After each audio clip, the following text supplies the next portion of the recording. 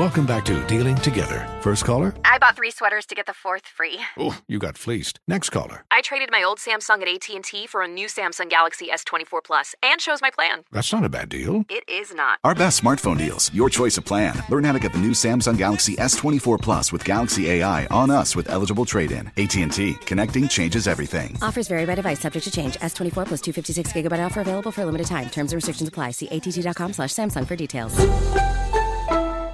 I plan on interviewing as long as they, give me the interview. I'm in. Hopefully.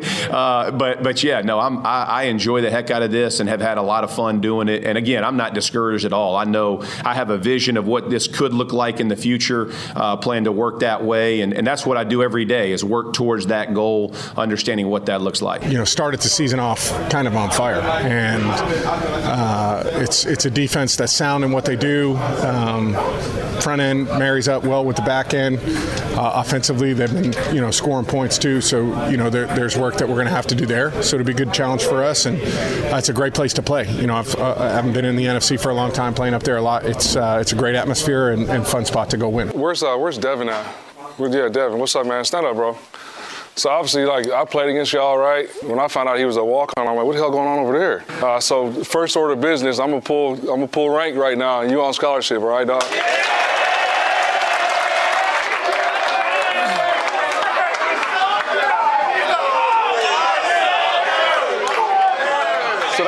So that, I guess that's what it feels like to flex a little bit as a head coach, you know what I'm saying? So congratulations, man. Obviously, he's the best shooter of all time, so you don't want him to get any looks at 3 no matter what they are. And then he's really, really good at the rim, too, so it's like you really want him taking those mid-range shots if it's possible. So we just try to make it tough, fly around. It's really a team job. It's not just me out there. Well, that's one way to make a first impression when you land in West Lafayette. The new head coach of the Purdue Boilermakers, Ryan Walters, giving Devin Mockabee a scholarship. I mean, Jimmy Cook, Brendan King, Eddie Garrison, I had to take a double take the first time I found out that Devin Mockabee was a walk-on. Did you? So did I. Yeah, had to do the same. And I don't know if it is just because the last 2 years now, prominent football programs in the state of Indiana have made drastic coaching changes around this time of year. But I give a tip of the cap to both the Purdue social media team at Boiler Football and then the Notre Dame social media team last year, because a lot of those, I mean, sure, maybe you say there's not that one, not the walk-on one. I think that's a really special moment. I appreciate them filming that. But maybe all these interactions and all these just constantly rolling on film are, I think, cheapened at sometimes. People think it's all PR, but in order to see behind the scenes into situations you might not see otherwise as fans or as consumers of your favorite teams, the last 2 years getting to see Tommy Rees mention that he's staying at Notre Dame last year as their offensive coordinator. They filmed that portion for you, posted on Notre Dame social. Then today, Devin Mockabee, or yesterday, getting a scholarship and instantly becoming a scholarship player. I appreciate both those athletic departments filming those and sharing them out there, because they're very special, raw moments for young athletes that in the Notre Dame situation, you're trying to figure out what the heck's going on, because everybody that's been around you the past 3 or 4 years is leaving and abandoning ship. And in a similar instance with Purdue, everybody's trying to just tread water and figure out, okay, we got a bowl game coming up. What's next for us? So yeah, I tip the cap to both of them. And both those programs, the last 2 years, having to go through these very challenging set of circumstances, trying to scramble and find a head coach at the end of the season. And I appreciate raw emotion anytime it's presented in sports. A lot of those videos that college athletic programs put out are usually too touchy-feely for me. Just a little bit. I get that. Because everybody gets followed with a camera now. Right. Everybody. Because every college now has grown enough to where they can afford the nice stuff and they have a videographer at all things. Now, to be fair, if I'm the Colorado Buffaloes, I am setting a camera everywhere that Deion Sanders is at. Amen. But for Purdue, I thought that was cool. Ryan Walters comes in. And, Jimmy, that's a hell of a way to set the tone. If you are a head coach, and quite frankly, we did discuss yesterday that Ryan Walters maybe was not the biggest splash for West Lafayette, and that is to be determined of what he can do in his tenure. But if you need to make a first impression on your guys, because I'm sure some guys sitting in that locker room are still a little bit shocked by the Jeff Brom news. I think anytime a coach leaves, their own team is going to take that pretty hard, no matter what happens, unless you hate the coach, which I don't think happens a lot. But when you're a new guy and you need to come in and impress a Big Ten locker room, that's probably one way to do it. Yeah, I mean, it's instant in the moment, emotional camaraderie. It's instant. It's like, wow, what a nice gesture, what a great move. This is the guy that's going to lead us. Like, that's great. Obviously, we are, I'm not going to do the math, but we are about a year away from games that actually matter in terms of what Coach Walter is going to bring to the table for Purdue. And the first step in all of that is how things operate on the recruiting trail, how things operate with those that are in the transfer portal. I've seen a couple different players that have already made their decision and are headed to Louisville to go play for Coach Brom. That all is going to be the most interesting part of this. Is it's great in the moment for those players, and I totally agree with you, Brendan, but my bigger concern if I'm a Purdue fan is the hire's been made. You read a little bit more about Coach Walters. You know what he did for that Illinois defense, making them in just 2 seasons while he's there one of the elite defense in the country. And then you look at all the stops he's made along the way, which we talked about yesterday.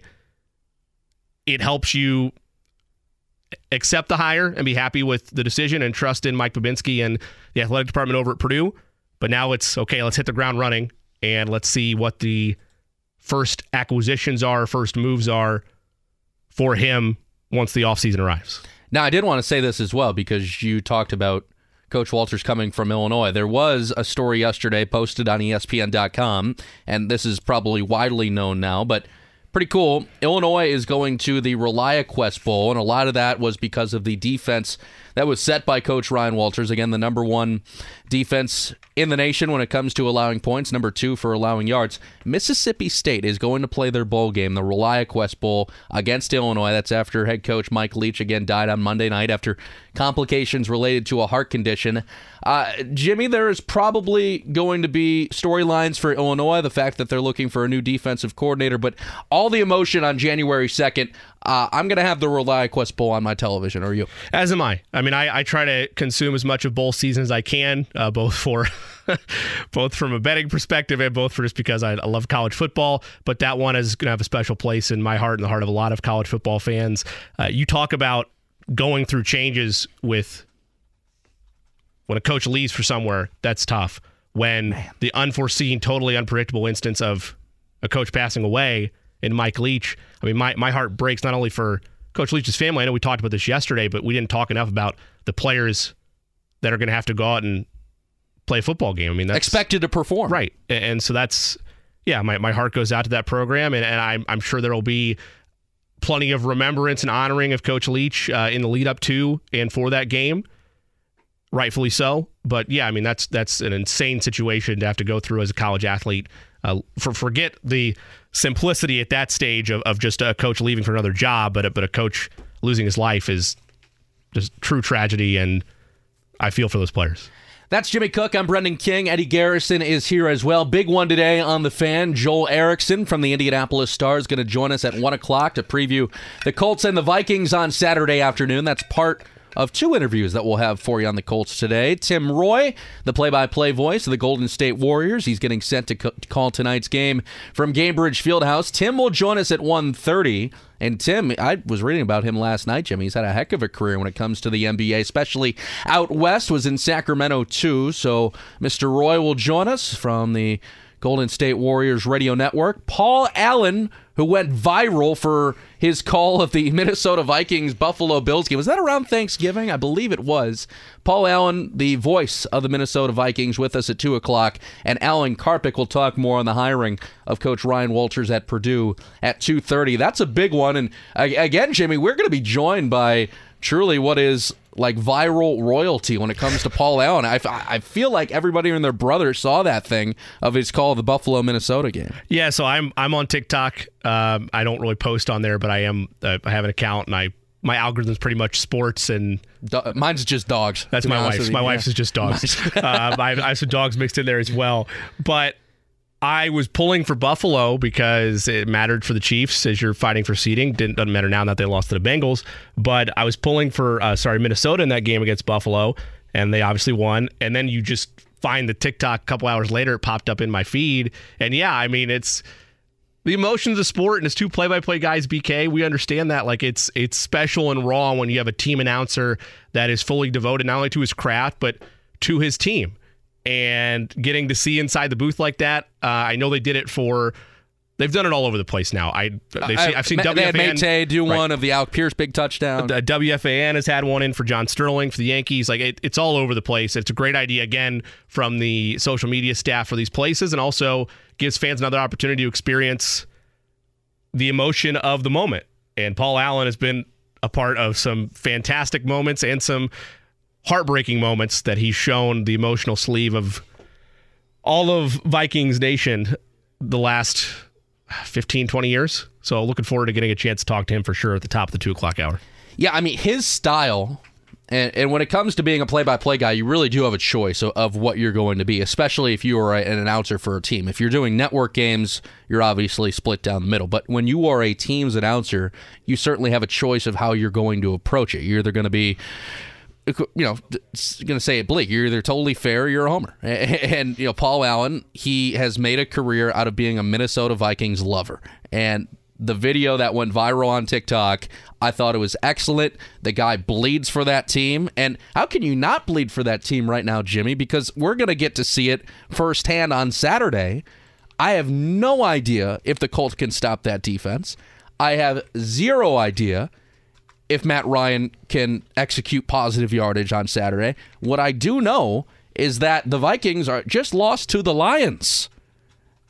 And I don't think you want to play this team after a loss to the Lions, who were dead and gone a matter of 2 months ago. Yeah, that's not a game, and I did not place any money on that game. That's not a contest that I would have been picking the Lions in that situation, but I've stood by this watching the AFC South over the years, watching the AFC West over the years. Pick your division outside of, I guess, the Brady years of the AFC East, were just seemingly every single time they took the field with a divisional opponent. I guess the Chiefs are kind of doing that now, but it just felt like it was going to be a win. Don't worry about it. For the most case, though, BK, those divisional games, you never know what's going to happen. I know you've been on the Lions a wagon train the last couple of days. I think they are a wagon. They very well might be. And as Detroit now suddenly in the mix of things for a playoff push, that was a game they had to have at home. And yeah, I'm with you though. I don't want any part of a frustrated Vikings group. This is a true Super Bowl contender in my mind. I have been surprised with how efficient Kirk Cousins has looked this year. There's times where I think he sometimes fairly, but unfairly gets pigeonholed into a game manager-like role. He hasn't been that this year. And that helps when you have a proven veteran like Adam Thielen and a out-of-this-world young talent like Justin Jefferson. That's even not mentioning Dalvin Cook in the backfield. So they're an excellent team. They are what a lot of teams should model themselves after in terms of having a great balance of the passing game and the running game. And even though their passing defense has struggled as of late, we joked about it earlier this week, the Colts passing offense has left, and I put this nicely, a lot to be desired this year, to a point that I don't know how much it matters. I don't know how much it matters going up against a team that has struggled, even if they made Jared Goff look like an MVP frontrunner last week. I don't know how much it matters for the Colts unless you're able to give, which has happened a couple times this year, particularly in the Colts wins, unless you give time to Matt Ryan and you protect him. I don't know that it's going to matter that much. Yeah, JD says in the chat that the Lions are the hottest team in the league. Really, they are. But again, this was a team that was dead in the water. And if you're a 10-2 team going in there, that's a game you just got to win, Jimmy. If you're Minnesota, and they lost it. If I was a Vikings fan, what I just said about all the divisions, forget that, throw out the window. I want to take care of business against inferior competition. You always want to take business. You have to take. If you're a 10-win team, I maybe if you're a 500 team, I get it. And I love the in the hunt graphic that you always see on TV. Right. It's just like you see a random. The Carolina Panthers were in the hunt last week, according to CBS. You know who's not on that graphic, by the way? The Colts. The 3% Colts are not on there. Just to clarify that, I want to make sure we get that out of the way. That they are not anywhere near the feeling around section of the. Outside looking in teams. So. In the hunt. Somehow, some way, the Carolina Panthers are in the hunt. But so I get it. If you're an in the hunt team, you go lose at Detroit. Detroit's a good story. They're hot. I don't know what they'll finish as. Jimmy, if you're a juggernaut in this league, if you're a Buffalo, if you're a Kansas City, if you're a Minnesota, if you're a San Francisco, those are games that Super Bowl teams don't lose. I agree with you, but you're the one that was quoting any given Sunday yesterday. It isn't any given Sunday. I mean, look at the Bills to the Jaguars last year. Like, weird things happen. They do. In the league. What is more telling, BK, and I think this is to your larger point, how do you respond after those disappointing losses? How do you not make it a trend? Because you can stumble once or twice over the course of the season, lose a division game here or there. The Vikings have a Colts team that, by all accounts, at least from who we've talked to today, and I'm sure Joel will echo the same sentiment, are still a locker room that wants to fight for Matt Ryan, that wants to fight as hard as they can over these last 4 games. If you overlook the Colts and you stumble here, that's where I start to say maybe the Vikings aren't really a true contender this season. Maybe they are distant to, I mean, everybody would probably say they're distant to Philadelphia right now, just what Jalen Hurts and company are doing out there, but maybe they don't belong in that same breath as Philadelphia.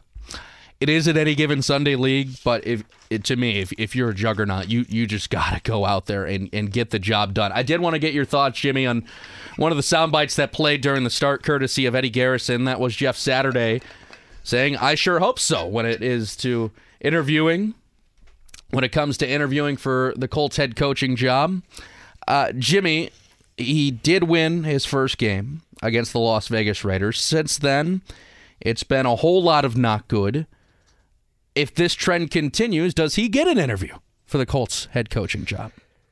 I think he's going to get an interview regardless. Because of the respect, what he's done. Yes. Because of the respect from the organization, or yes. Okay. Because of the respect of the organization, because of the legacy of Jeff Saturday, because of what he means to the Colts as a member of the Ring of Honor, as a Super Bowl champion, as an ambassador for the franchise. And should that be a reason to get an interview? No. But it shouldn't be a reason to be named an interim head coach either. And that's what happened. Like, consultant, throw it out the window. Like, I don't care if he was a behind closed doors consultant for however many years. That's what this hire was. It was, we need stability, we need a change. Jeff, you're a legacy figure. You know the game of football. Some people speculated because of the struggles of the offensive line, maybe he could fine-tune it there actually in person. Let's give this a shot, see how it works. They've done that. It's been lukewarm to poor results. Not a massive change. Like the situation, I don't really care who you bring in here midseason or late midseason like they did. I didn't really see a coaching candidate at this point in the year that was going to solve it instantly and suddenly make them a playoff team. So I don't necessarily bash on Jeff Saturday as much as others because my bar was like very minimal by compared to what Frank Reich was bringing to the table anyway. But all that being said, yes, he gets an interview because I think that's what Jim Irsay is going to do. I think that he's going to give him a conversation, have an interview process with him, but I don't think that he's the front runner for the job by any means. I don't have a candidate right now that is the front runner. I mean, I think a lot of people have thrown Sean Payton's name out there. I don't know how realistic that is. He's still under contract with the Saints technically. Yeah, don't you have to trade for him? Yeah, you'd have to do something to acquire him. And also, he said in an interview a couple weeks ago that it made it seem like he wanted to go to a team that's more championship ready than the Colts are. So, I don't know. But yes, I think Saturday does get an interview. Whether it's right or wrong, the same people that are saying it's wrong are the people that's saying it was wrong for him to be the interim in the first place. Trading for a head coach is to me, one of the most unique concepts in sports because you can't do it in half of the sports that exist. Like somehow you could do it in the NBA, right? Somehow you can do it in the NFL. You can't do it in the big leagues. You can't trade a manager. You can't trade an NHL head coach. I don't believe you can trade a soccer coach. You would know that more than me. I don't think so. It's not real. Yeah, it's more a transfer window. So you can't trade your crew chief in the middle of the Indianapolis 500. That's just one of the most unique aspects in sport. I still don't understand how the process of trading your coach works. To put it into perspective, and maybe you have a similar reaction to this, like I was in what would have been heading into freshman year at Indiana, and we had the same freshman year. 13. Fall 2013? Yep. Yeah. Yes. Okay, so we were both freshmen going into Butler and Indiana, respectively. And when the Clippers-Celtics did the Doc Rivers trade, I didn't know it was a thing. I was like, what? Like, we're trading for My mind now? exploded. I didn't know what was going on. So, yeah, I'm right there with you. Like, the idea of that being a thing in one of the most important sports and the most important sport here in America, one of the most important sports in the world in the NFL, like, for that to happen would be a wild scenario. But again, we can't project what that trade would look like because there's 2 or 3 different hurdles you have to get over for that to happen. But again, I just mentioned Sean Payton because I know he's a name people thrown out there. I don't have a top tier candidate in mind right now. Harbaugh's been another one, but would he leave Michigan? I don't know. There's ties there to the franchise. You're going to have decisions to make. I just don't think that Jeff Saturday would be your front running candidate if I'm Jim Irsay. If he is, I don't see what his role is with this franchise other than a figurehead, and maybe he has the trust of the locker room. Those are the only 2 things I could think of, which again, does the trust of the locker room really matter on a team that has 4 wins? I don't know. I mean, that only gets you so far. I'd want somebody that's a little bit more proven that I can trust with what Mike Chappell told us yesterday and what we kind of are aware of and what Colts fans have to come to grips with here is, barring the next Patrick Mahomes walking through the door at West 56th, this is a multi-year process. And Ballard's been here a long time, so I understand it's like, oh, he's been here for so long. Should he get that opportunity for this next process? That's not my point. My point is not you need more time with Chris Ballard. My point is whoever is the GM, Ballard or otherwise, because of the boat the Colts are in right now, it is not a one-year fix. Just not. I want to piggyback of what you just said, and Eddie, I'll get to you in a sec, that does the trust of the locker room matter, as you said, when it's a 4-win team? Does the trust of the locker room matter when it's maybe a high likelihood that the general manager may be packing his bags in the next 2 months, and the new general manager would more than likely rehaul the roster and bring in his own guys? Does it matter that the guys in the current locker room have the morale when, likely, come March, this team's going to look a whole lot different? That's why I am, and I wanted them to do this at the break. If they were going to make a firing, I wanted them to clean house completely and start fresh. They didn't do that. They kept Ballard. I know Colts fans might not want to hear this, but I trust Mike Chappell, and those conversations we had with Chappie yesterday, his tone and the way that conversation went leads me to believe that Jim Irsay still does, in fact, trust Chris Ballard, sees him as an architect for a vision where the Colts are back in contention, and wants to give it another go. Now, again, that's just me speculating. Chap didn't directly say that, but he did say that Jim Irsay trusts Chris Ballard. So if that's the case, maybe he's still here. But, Brendan, to your point about trusting within the locker room and within the organization, I would almost rather just have the hard flush, move on from Saturday, move on from Ballard, and start from scratch and figure out what pieces are still among this team that are pertinent to the future and where you need to go through the draft and build this team back so that they can be in contention for not just a 1-year window, but for multiple years. What do you got, Eddie?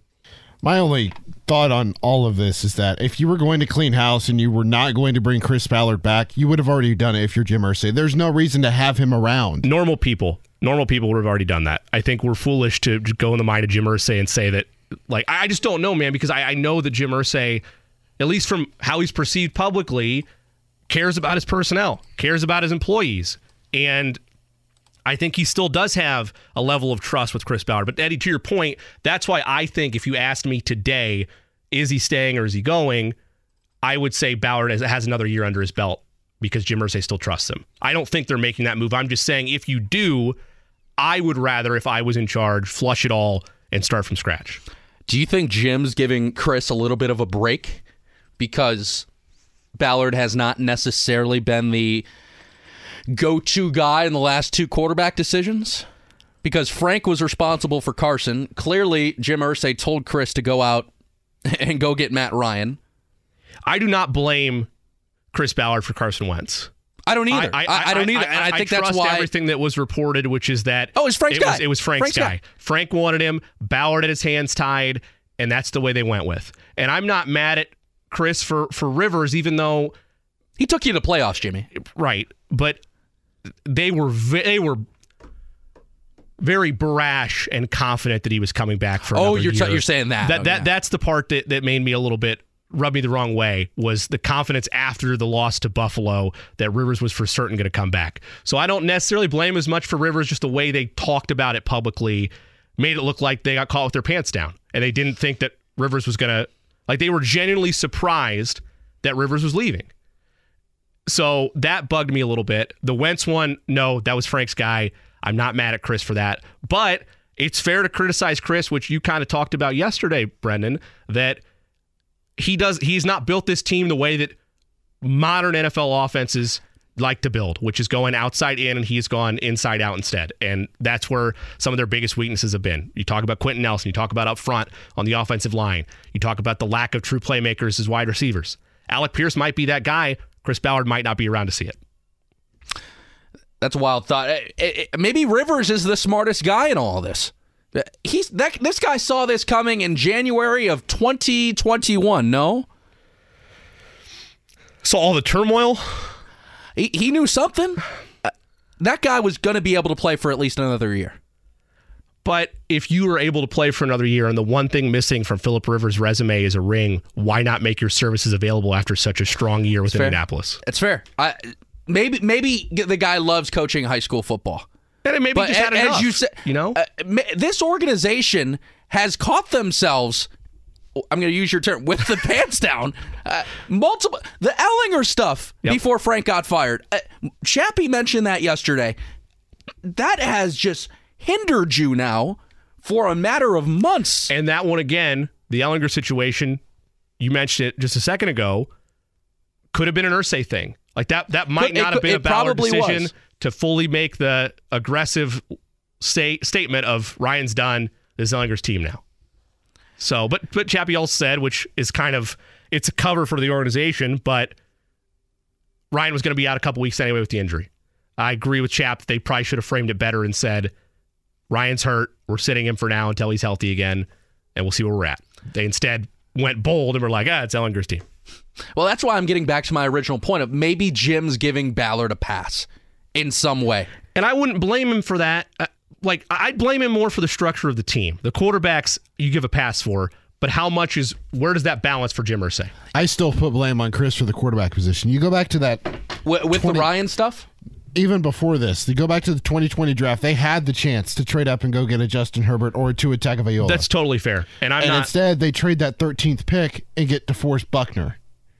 And next thing you know, it's been Band-Aid quarterback after Band-Aid quarterback. And that's a knock on scouting, and that's a knock on Ballard for sure, Eddie. And that's a great point, because the main thing that I've been calling for is find your guy, trade up if you have to, and go get him. And sure, it's easy to say that, it's easy now to say that Herbert would be a great fit. That's fine, but Herbert was one of the top quarterbacks on the board that year, and the Chargers liked him enough to roll the dice and get him. By the way, Chargers were going to sit him, Brennan. This was our debate yesterday. They were going to sit him for Tyrod Taylor before his doctor injected him in the ribs or whatever it was that he got hit. I forgot about that story. And then Herbert starts on a whim against the Chiefs and balls out because there's no scouting report for Herbert because you're prepared for Tyrod Taylor. So that kind of brings our conversations full circle. But yes, Eddie, that's totally fair.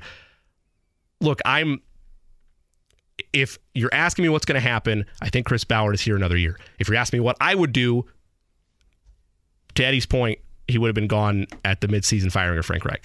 The guy's a winner. Is that blanketly, or is that from him actually talking about That's him Ballard? Talking about Chris Ballard. That's from the press. That's from the Saturday press. Okay, yeah. Was that before or after the sausage? That's a good question. While it was being made, somewhere along there. I don't know how to make it either, boys. But that's gonna be the goal of this show. While we're together, we're gonna try to make sausage. We're gonna be sausage guys. That's Jake Cook. I'm VK. Eddie Garrison is here as well. Joel Erickson from the Indy Star to talk all things Colts at 1. Tim Roye, the voice of the Golden State Warriors, at 1:30. Paul Allen calls games for the Minnesota Vikings. He's on with us at 2:30. It's Alan Karpick to break down the hiring at Ryan Walters at Purdue. We will continue the conversation next. What do you got? I got when we come back. Is this a tease? It is a tease. Wow. I got when we come back a potential quarterback that some odds makers might think the Colts have a favorable shot at this coming offseason. I mean, you're not going to want to go anywhere after that. We'll come back next, 93.5 and 107.5 The Fan. Life is full of things to manage. Your work, your family, your plans, and your treatment. Consider Kesimpta, ofatumumab 20 milligram injection. You can take it yourself from the comfort of home. If you're ready for something different, ask your healthcare provider about Kesimpta and check out the details at kesimpta.com. Brought to you by Novartis Pharmaceuticals Corporation. Jimmy Cook and Brendan King coming to you on a Wednesday here on The Fan. BK, we've talked an awful lot about what the Colts are going to look like next season with still 4 games to play, but the fans will continue to chatter. The front office will continue to do their due diligence, and the odds makers will continue to set lines. Currently, this from a report from Sports Illustrated from Jake Arthur at SI.com. He cites Odds Checker, which is a noted tracker of different betting markets, that Aaron Rodgers may end up being the prize QB of the offseason. And currently, they have set as the favorite the Indianapolis Colts at plus 350 to acquire Aaron Rodgers this offseason. Now, the article also notes from Odds Checker that the more likely scenario would probably be a contender if the Packers were to honor wishes from Aaron Rodgers, because he just signed that massive deal this past offseason. They're not cutting him. So if they were to move on and go with Jordan Love, they'd have to trade him, and they'd be looking for the high. Well, I shouldn't say that because I don't know if he has a no trade clause or not. Don't have that in front of me. But either way, BK, the news of the Colts being betting favorites to acquire, albeit the best of the bunch in terms of accolades, another retread quarterback. And I hate saying that about Aaron Rodgers because he's the reigning MVP, for God's sakes. I mean, are we going to get to an offseason where both Aaron Rodgers and Tom Brady change teams?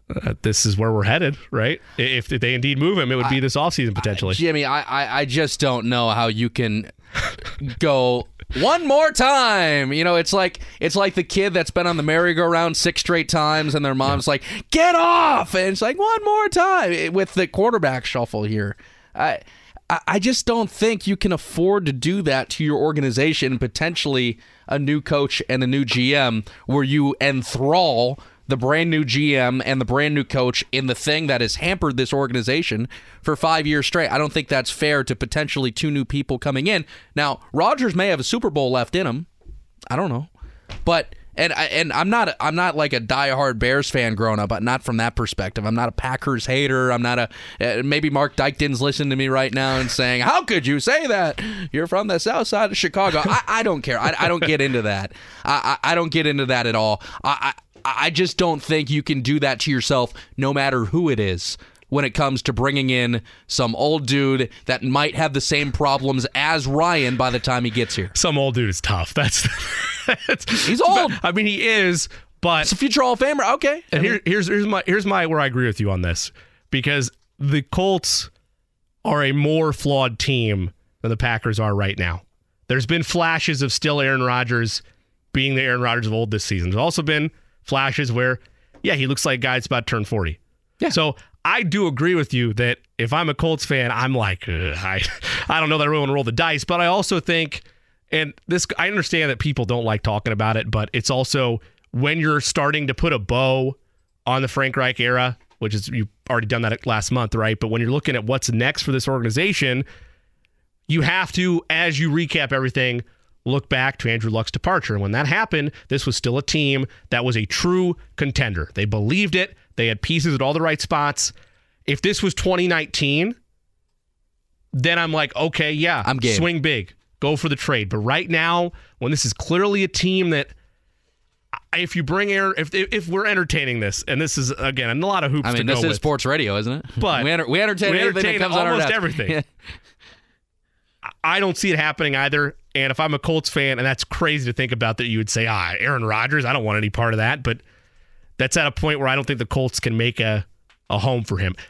This would never happen. If the Rams did it, okay, that's fine. I mean, Cooper Kupp is back, let's assume, next season. A true contender that's ready to rock.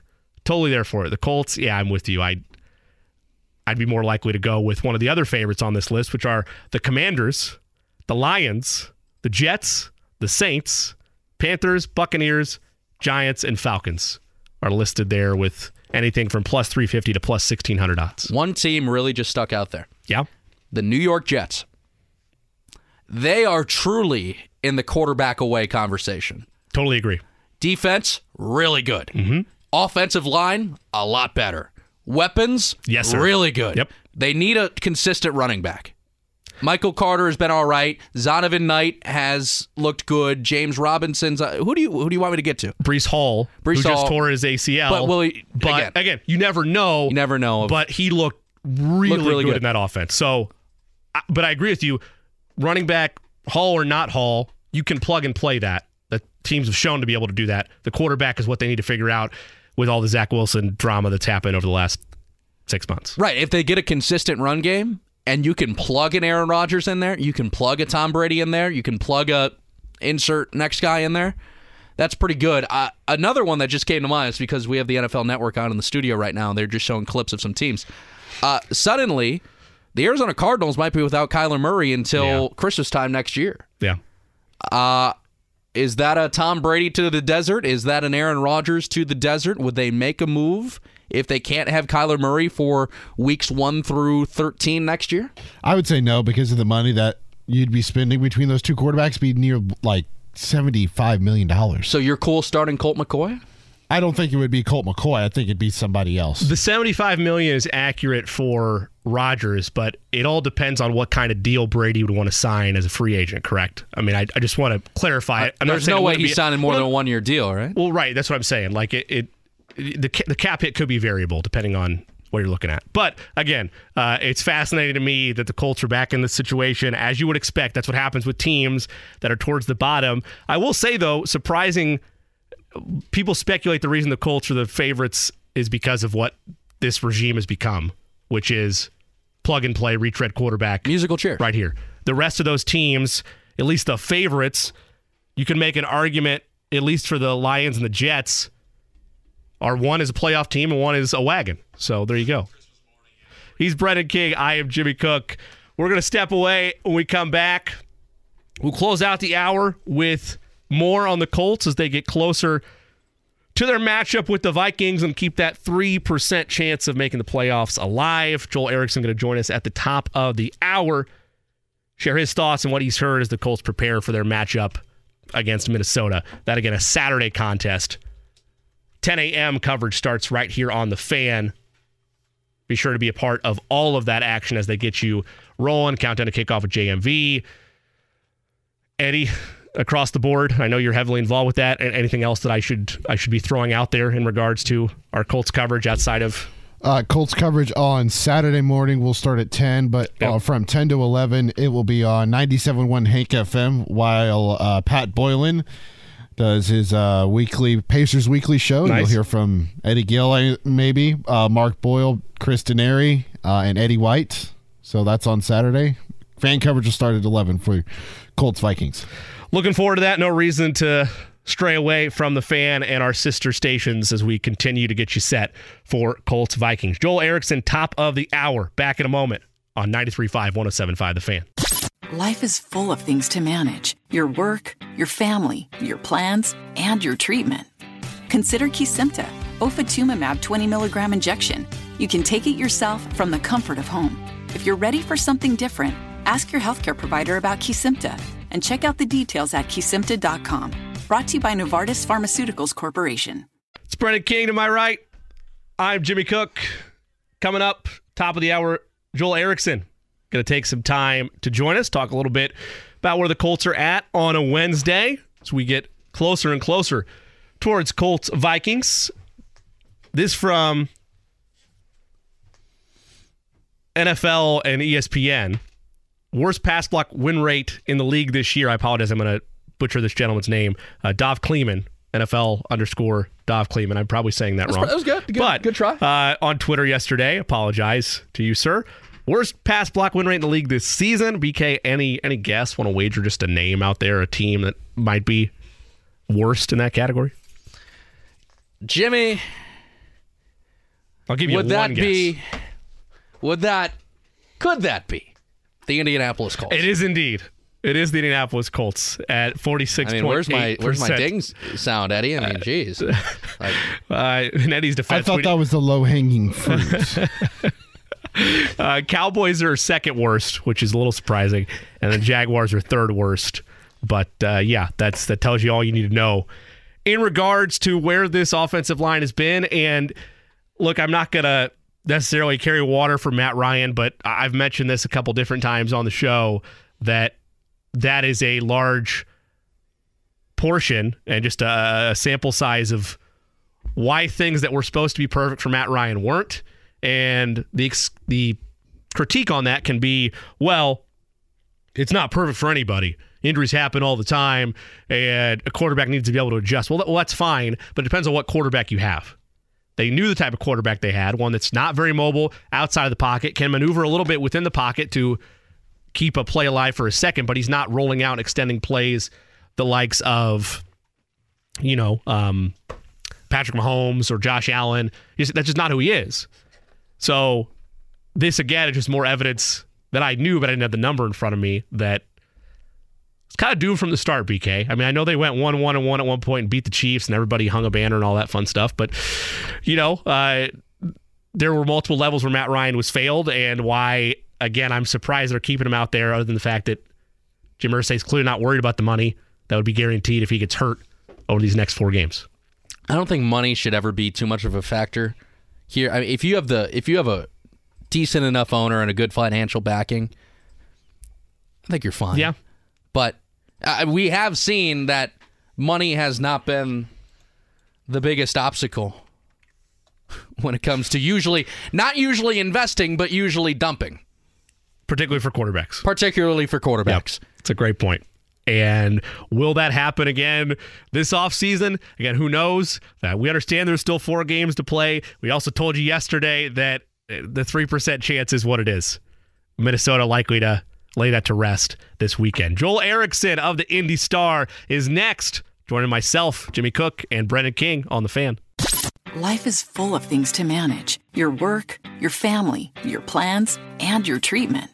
Consider Kesimpta, ofatumumab 20 milligram injection. You can take it yourself from the comfort of home. If you're ready for something different, ask your healthcare provider about Kesimpta and check out the details at kesimpta.com. Brought to you by Novartis Pharmaceuticals Corporation. The Colts do take on the first place Minnesota Vikings on Saturday afternoon football, 1 p.m. Kirk Cousins, by the way, against 1 p.m. Matt Ryan, which honestly may be pretty good. No? It's a fun Saturday tilt. I'll be there. Not there, but I'll be watching. I mean, I mean, we were talking about if this is a primetime game. In a way, no, but in a way, it's the only game. It's the only game on television. It's a nationally televised game. Right, but to me, like, a Saturday afternoon, to me, like, every bar in Wrigleyville, for example, will have this game on. Every bar in Los Angeles will have. Every bar in New York, Miami. For sure. So to me, that's enough to kind of give primetime Kirk Cousins a shot. I understand you're trying to speak the primetime Kirk Cousins curse into existence, but by definition, it's not primetime. Joel Erickson is going to join us on the hotline. Brought to you by the Mower Shop in Fishers and themowershop.com from the Indianapolis Star. Joel, we appreciate the time as the Colts get set to take on 1 p.m. Kirk Cousins. We were listening to some sound bites earlier from Jeff Saturday. My first question to you, Joel, is clearly Saturday wants the gig. My question is, do the players want him to get the gig, and does the front office want him to get the gig? Do you have a feel for that? Yeah, that's a good question. I think the players have been encouraged by the way that he's handled it, probably better than I think anybody expected. You know, they keep talking about his energy and his leadership. I don't know. After going 1-3, I mean, I think the whole point was to try to get him back into it. I don't know if right now, 4 games into it, you feel like he's earned that. At least from my standing, it's hard for me to know with what you know. The only guy who matters is Irsay, and it's hard for me to know what he's thinking because so much of what he's done this year has kind of been kind of outside the box of conventional thinking. But so it's hard for me to know exactly what he would want to do. But I just keep thinking, you know, that they made the change to sort of reset them and get them back on track, and instead they've essentially fallen out of the playoff race. Joel, we had an opportunity to talk to Mike Chappell yesterday, and he kind of mentioned that the overall vibe, the West 56, the overall vibe within the locker room is that, yes, we know everybody's still fighting for jobs, both next year and beyond, so no one's going to lay down and quit, but the vibe is still trust and camaraderie behind Matt Ryan as the quarterback, trust and camaraderie behind Jeff Saturday with his interim title. Do you have similar sentiment that you've gathered from within that complex? Yeah. I never thought that this team was really a candidate for one of those splinter type teams. They're built in a way, and the personalities in there are built in a way where they kind of rally around each other no matter what. Now, that's good for the way the locker room works. It in terms of how this goes, it probably gets a little bit too much credit for whether or not a team's going to be good or not. We're probably seeing the results of that. But yeah, I don't think that there's necessarily been. But we just don't have a lot of the stuff that you normally have coming out of the locker room of a team that's had this disappointing a season in terms of backstabbing and infighting and stuff like that. And I think that's probably just a byproduct of the way this team was put together. Joel, talking about Saturday afternoon, this is a question I've asked all of our Colts guests this week. Want to get your thoughts on it. Is the Colts defense has been good enough seemingly this year, but are they good enough to stop what is a potent attack featuring Dalvin Cook and Justin Jefferson?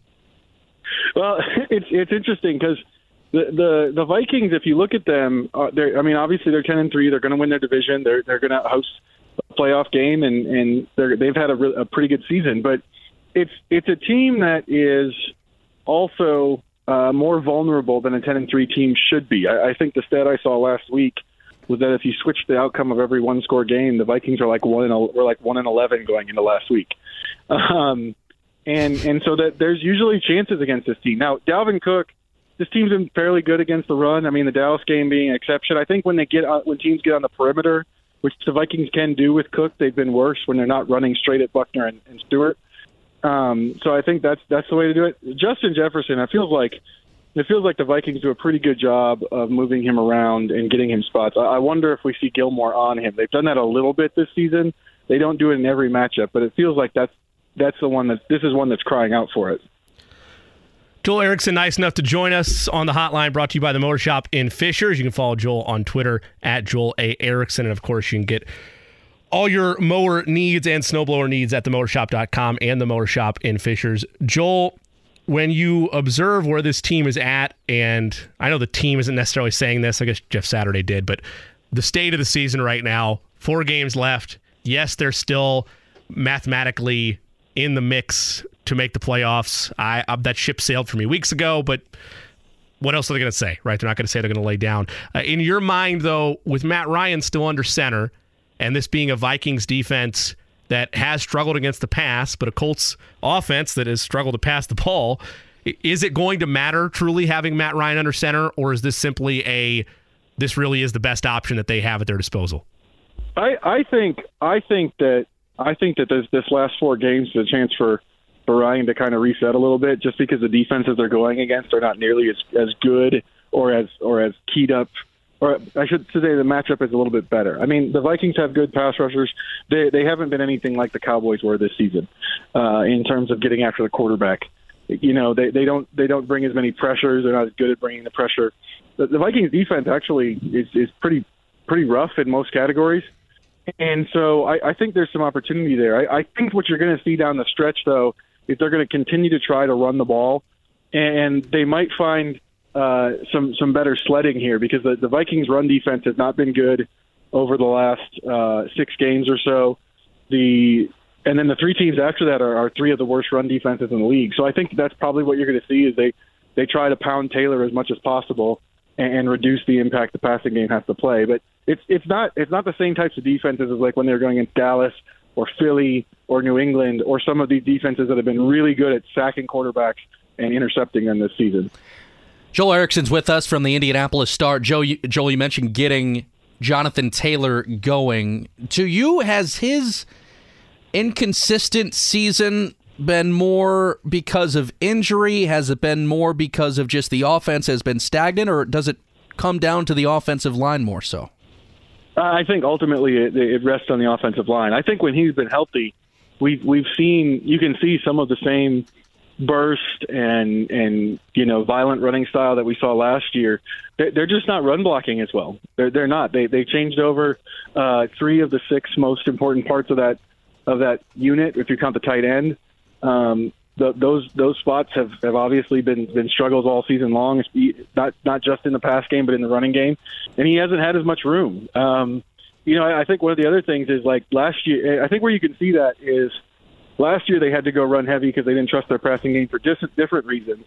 But when they did that against stacked boxes, they were still able to get something going because they had really good run blockers in almost every spot.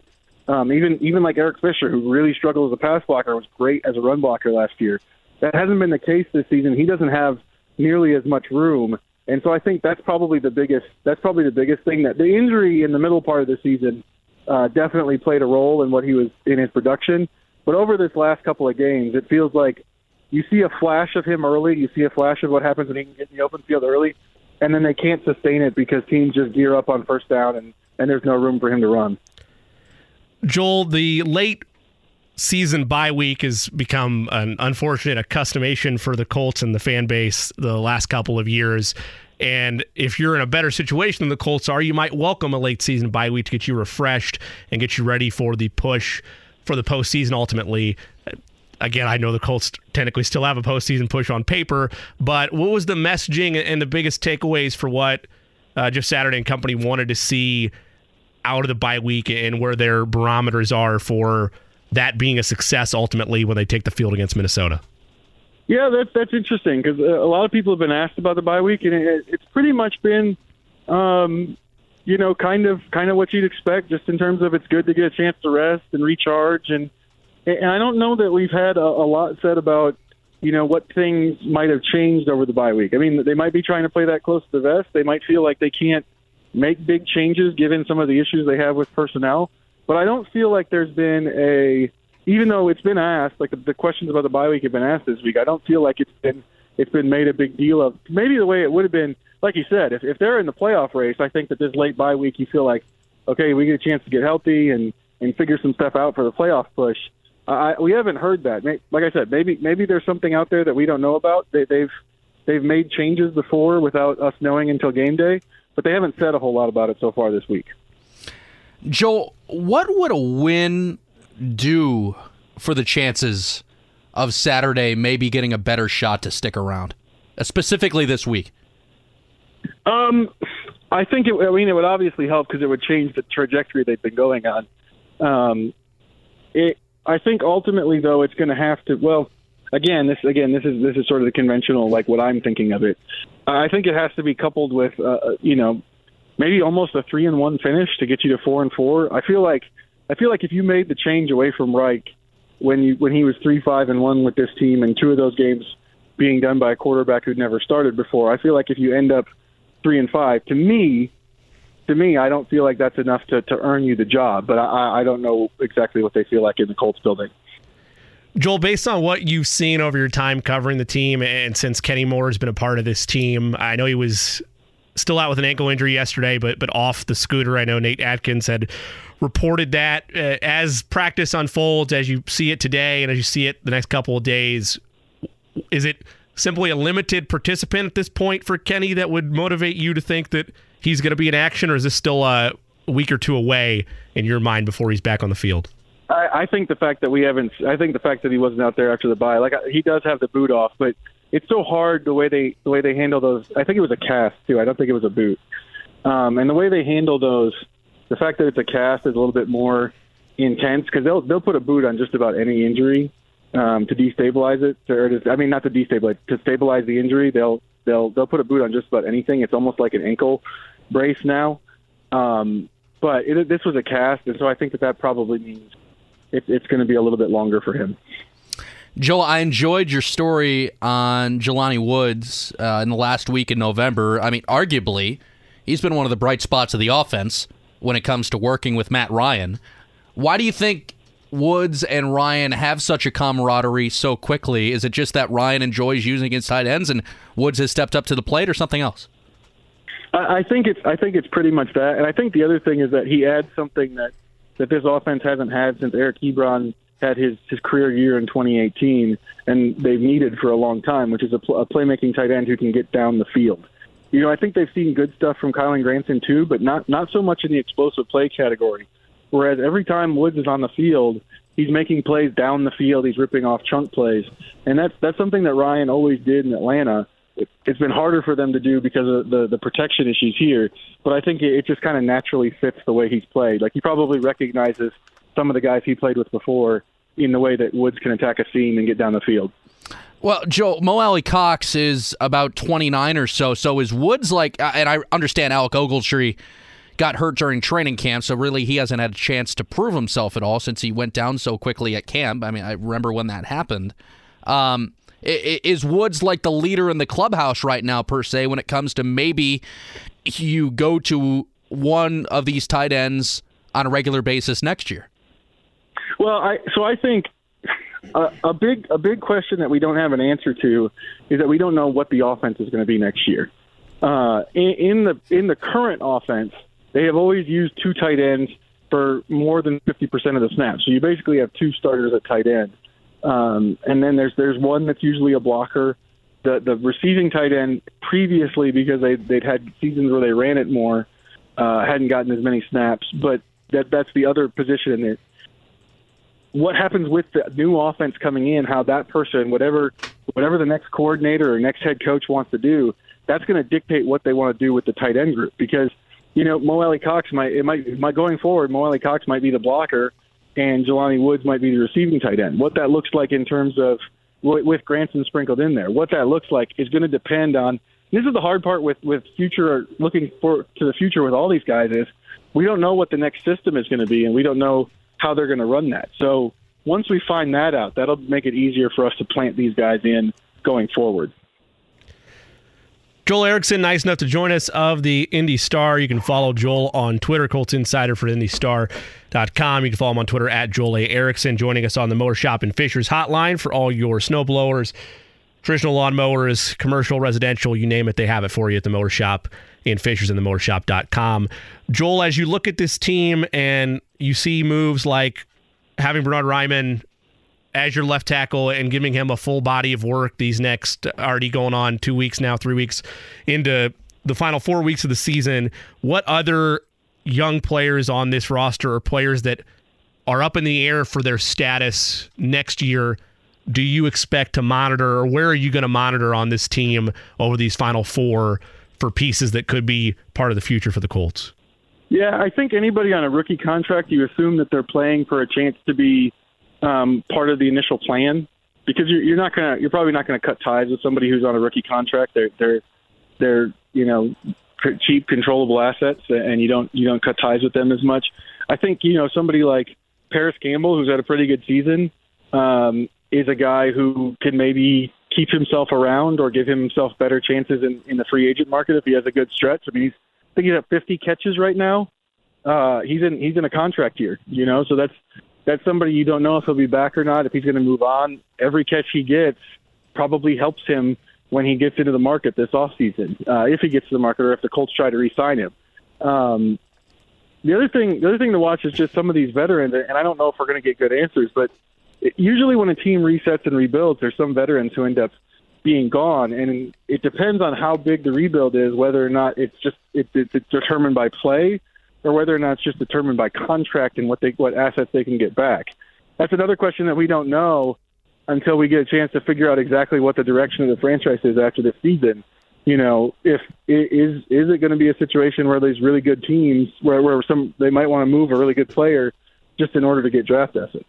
Joel, we'll get you out of here on this. We were talking about this before you joined in, about the Colts' musical chairs of quarterbacks seemingly has continued year in and year out over the last 5-6 years. Well, suddenly, per at least some odds makers, the Colts are the betting favorite to potentially land Aaron Rodgers if he decides to go elsewhere.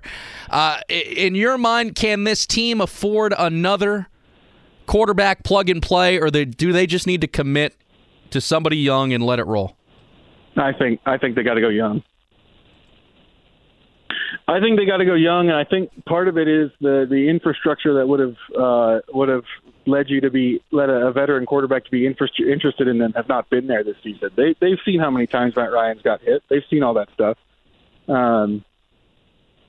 They've seen all that stuff, so they know. And I think at this point you got to take a swing with the young guy. Joel Erickson from the Indianapolis Star with us before practice. Joel, we appreciate the time very much and enjoy covering things on Saturday. Okay. Thanks, guys. Thanks for having me on. Thanks, Joel. Joel Erickson from the Indianapolis Star on the hotline, brought to you by the Mower Shop in Fishers and themowershop.com for all your snow blowers, commercial and residential mowers, plus service and power tools. The Mower Shop. I'm Brendan King with Jimmy Cook. Eddie Garrison is here. I just don't see, Jimmy, how you can continue to run it back like that and expect people to take you seriously.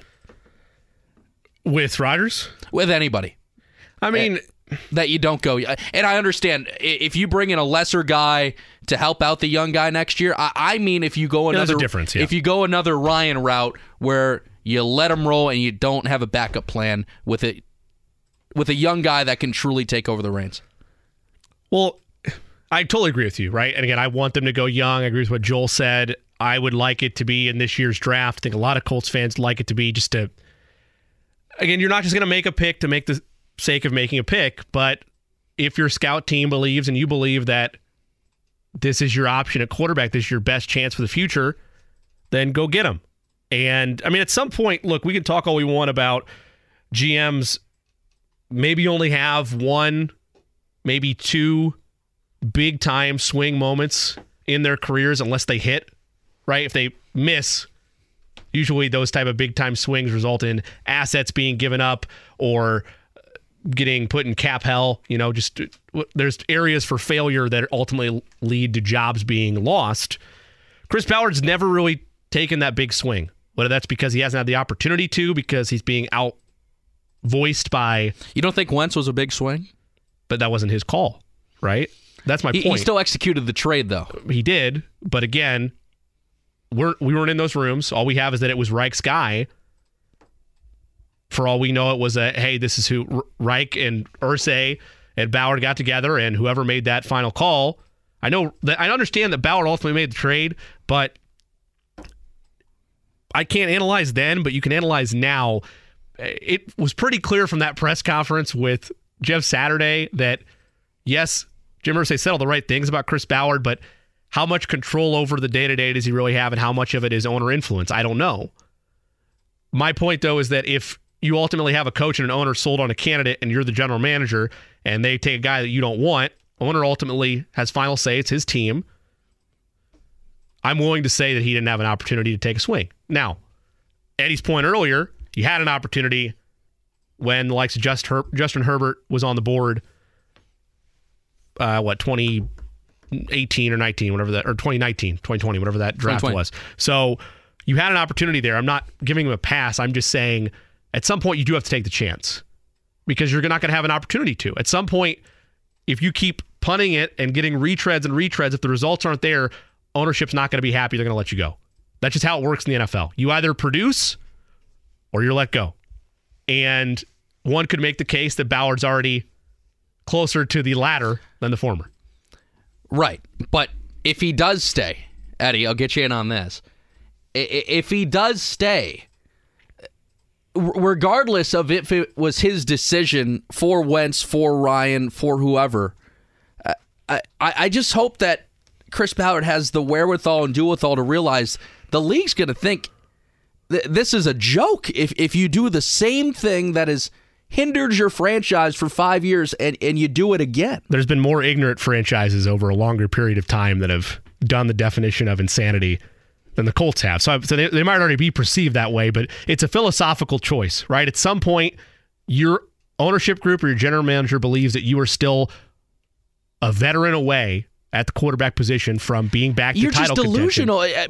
But that's how it works, man. People, right. like I'm not disagreeing with you. I'm just saying, like, there's countless organizations across the NFL that get pigeonholed in this idea that a veteran's our guy. That's all we need. Let's get a veteran-proven quarterback. There's also teams that always draft quarterbacks and somehow can't get lucky. Like, or bring in all kinds of quarterbacks. Look at the Browns. Like, I'm not trying to fully bring in... organizationally, something's wrong. But exactly, that's what starts to happen. And that's the perception around the league is once you have 20 or 30 years of quarterback failure after new starter, that's what you become. And that's what your perception is around the NFL. Colts aren't quite there, but that's why I'm in your camp, BK, is that I don't know that I'd bring in Rodgers right now because I don't think there are Rodgers away. A. B. He has similar problems in terms of mobility. He's more mobile than Matt Ryan, no doubt about that, but he has similar problems if you can't protect him. And I think it's time to find the new face of the future. Now, at the very least, take a chance and then go get a veteran. That's fine. But get somebody in here that's not a 5th-round pick that we believe in. And I get it. Oh, well, the 7th round, Tom Brady. Whatever. Get out of here with that. Stop it. Brock Purdy, new TB12. He did beat him. Mr. Irrelevant did beat him. Eddie, before we break, I want to get your thoughts on that. I want to say that I think that Ballard has been scared to draft quarterback because, as you see across the entire league, if you take a quarterback and you miss, your job is over. And I just think Ballard's been scared to lose his job, that he hasn't been willing to take a risk. Kevin Bowen has talked about this, that there was interest in Frank Reich to draft Jalen Hurts. Ballard was against drafting Jalen Hurts, and now look at Jalen Hurts. There was interest in the Colts of moving up to get Justin Fields. Instead, they go back and get, I think that might have been Carson Wentz. I can't remember. And then you go back to 2020. You have the opportunity to trade up to go get a guy in Justin Herbert who they liked. Instead, you settle for another retread quarterback. So it's been just a constant cycle and a constant whirlwind of another retread, another veteran coming in here, another Band-Aid here for Indianapolis. And I just think Ballard has been scared to take that chance because he knows that if he takes a chance and he does not hit on that chance, he knows he's out the door. And there might be one foot out by now. We don't know. We don't know with 4 weeks to go. That's Eddie Garrison. I'm Brendan King. Jimmy Cook to my left. Coming up next, the play-by-play voice of the Golden State Warriors. Tim Roye is going to join us here on The Fan to preview tonight's action at Gamebridge. It's the Warriors and the Pacers somehow, some way, with the same exact record. Both teams are 14-14. We'll get into why the Warriors are at 500 with Tim after the timeout. Coming up next on 93.5 and 107.5 The Fan. Life is full of things to manage. Your work, your family, your plans, and your treatment. Consider Kesimpta, ofatumumab 20 milligram injection. You can take it yourself from the comfort of home. If you're ready for something different, ask your healthcare provider about Kesimpta and check out the details at kesimpta.com. Brought to you by Novartis Pharmaceuticals Corporation. Jimmy Cook and Brendan King here on The Fan. Eddie Garrison bringing us in with high-quality tunes all week long. Warriors and Pacers set to get underway later this evening. Warriors taking place in the second game of a back-to-back after falling to the Milwaukee Bucks 128-111 on the road last night. The radio voice of the Golden State Warriors, the great Tim Roye, nice enough to take some time with us today. Tim, first off, thank you so much for joining us. And secondly, news a couple moments ago with it being announced that Klay Thompson out tonight. That's obviously, at least per the Warriors, injury management. It's been the case for him on back-to-backs throughout this season. I want to get your thoughts on that, how this team has looked without him during those instances, and then their performance against the Bucks last night in Milwaukee. Well, let's start with last night. That was really a choppy game. Real difficult to get anything positive out of that. There were a lot of, nobody was happy coming out of that game. The Warriors weren't really thrilled. I don't know if the Bucks were. I think the Bucks were happy with the win, but I think there's some things that they would like to clean up, and the officials probably weren't happy because they got yelled at a lot. So it was just a tough game all the way around, and it just also continues to highlight what has been a real, head-scratching trend for this team, and that is that their defense on the road has just been totally different than the defense at home. And so as a result, it makes it difficult for them to win. And the third part out is we're finding out just how important Andrew Wiggins is to their team. They've dropped some games here recently, and Wiggins is a difference maker. He really is. When you add him to Clay, Draymond, and Steph, then you're formidable. And so getting Wiggins back, and tonight he's not going to play. Clay's not going to play tonight. When Clay doesn't play, you really have to get something out of your bench because Jordan Poole will start. He's got to score, and then somebody off your bench has to come through, and that's been an up and down part of the equation this year with Golden State because they have basically a new bench, and they're trying to push younger players into roles that maybe emotionally they may not be ready for. But say a kid like Jonathan Kuminga, only in the last 2 or 3 weeks has really started to look like the pro they think he can be. So as that progresses over the course of the season, I think you'll see the Warriors be a little bit better when facing a situation like they're facing tonight.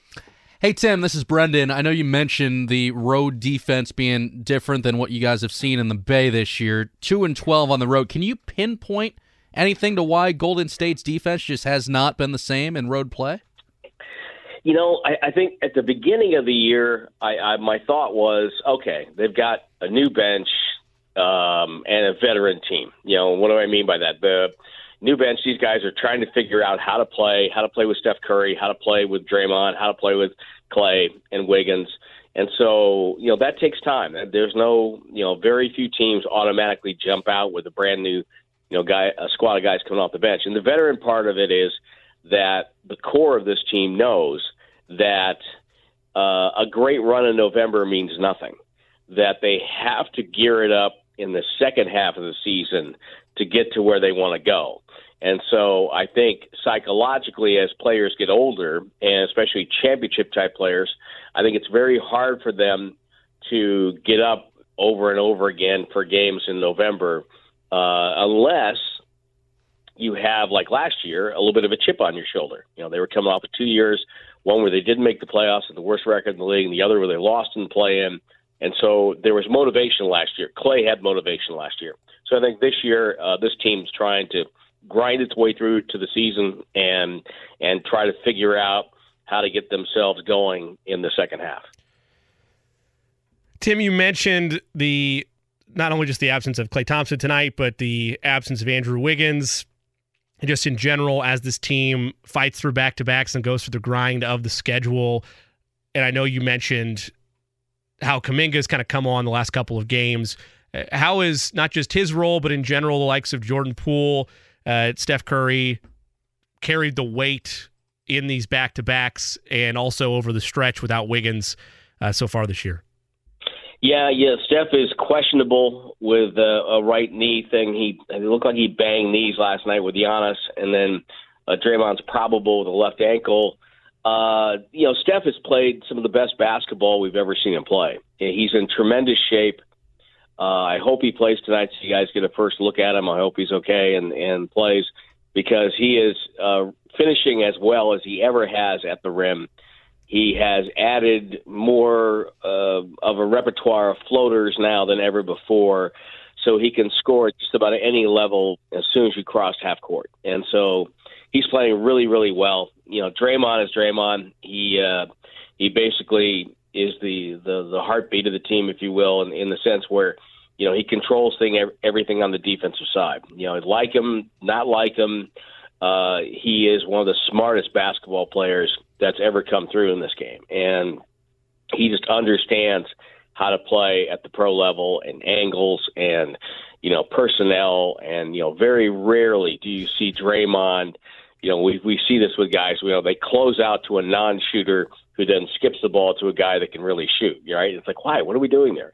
So Draymond very rarely does that. You saw that last night. He was not good. And you saw on last weekend against Boston. He wasn't going to close out hard to Marcus Smart.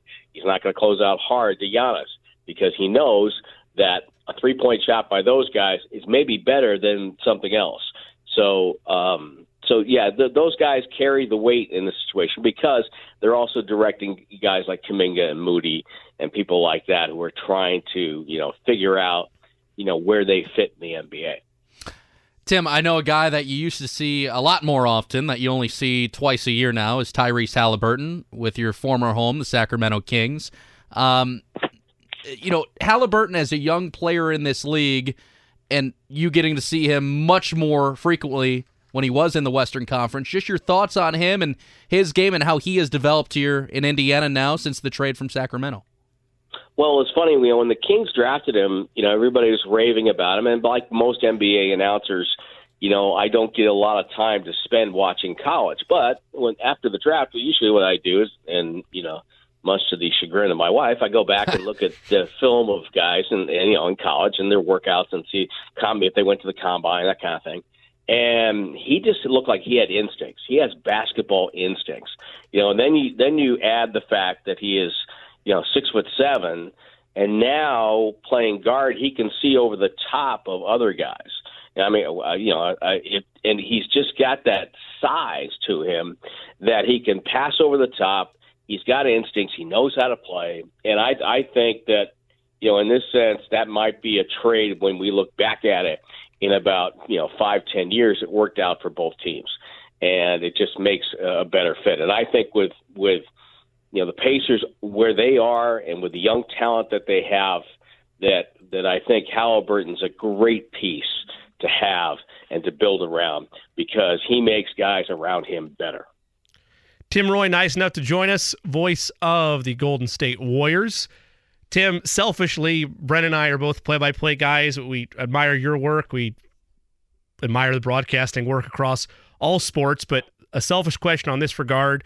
You've been able to call the Warriors championship runs throughout this entire dynasty. Where does last year's rank for you in terms of those championship runs that Steph and company have been on? Well, it was a great run. Unfortunately for me, I caught COVID after Game 4 of the finals and was really sick and did not go to Boston for Game 6. And so I was not there, which is fine because our TV guy, Bob Fitzgerald, got a chance to call a championship thing, which the TV guys never get to do, right? Because they stop. So I was happy for him for that. But I put that one, right toward the top. To me, the first one was special because it had been 40 years for the Warrior fan base, and I know that we're in this. I'm standing in a hotbed of basketball in the state of Indiana.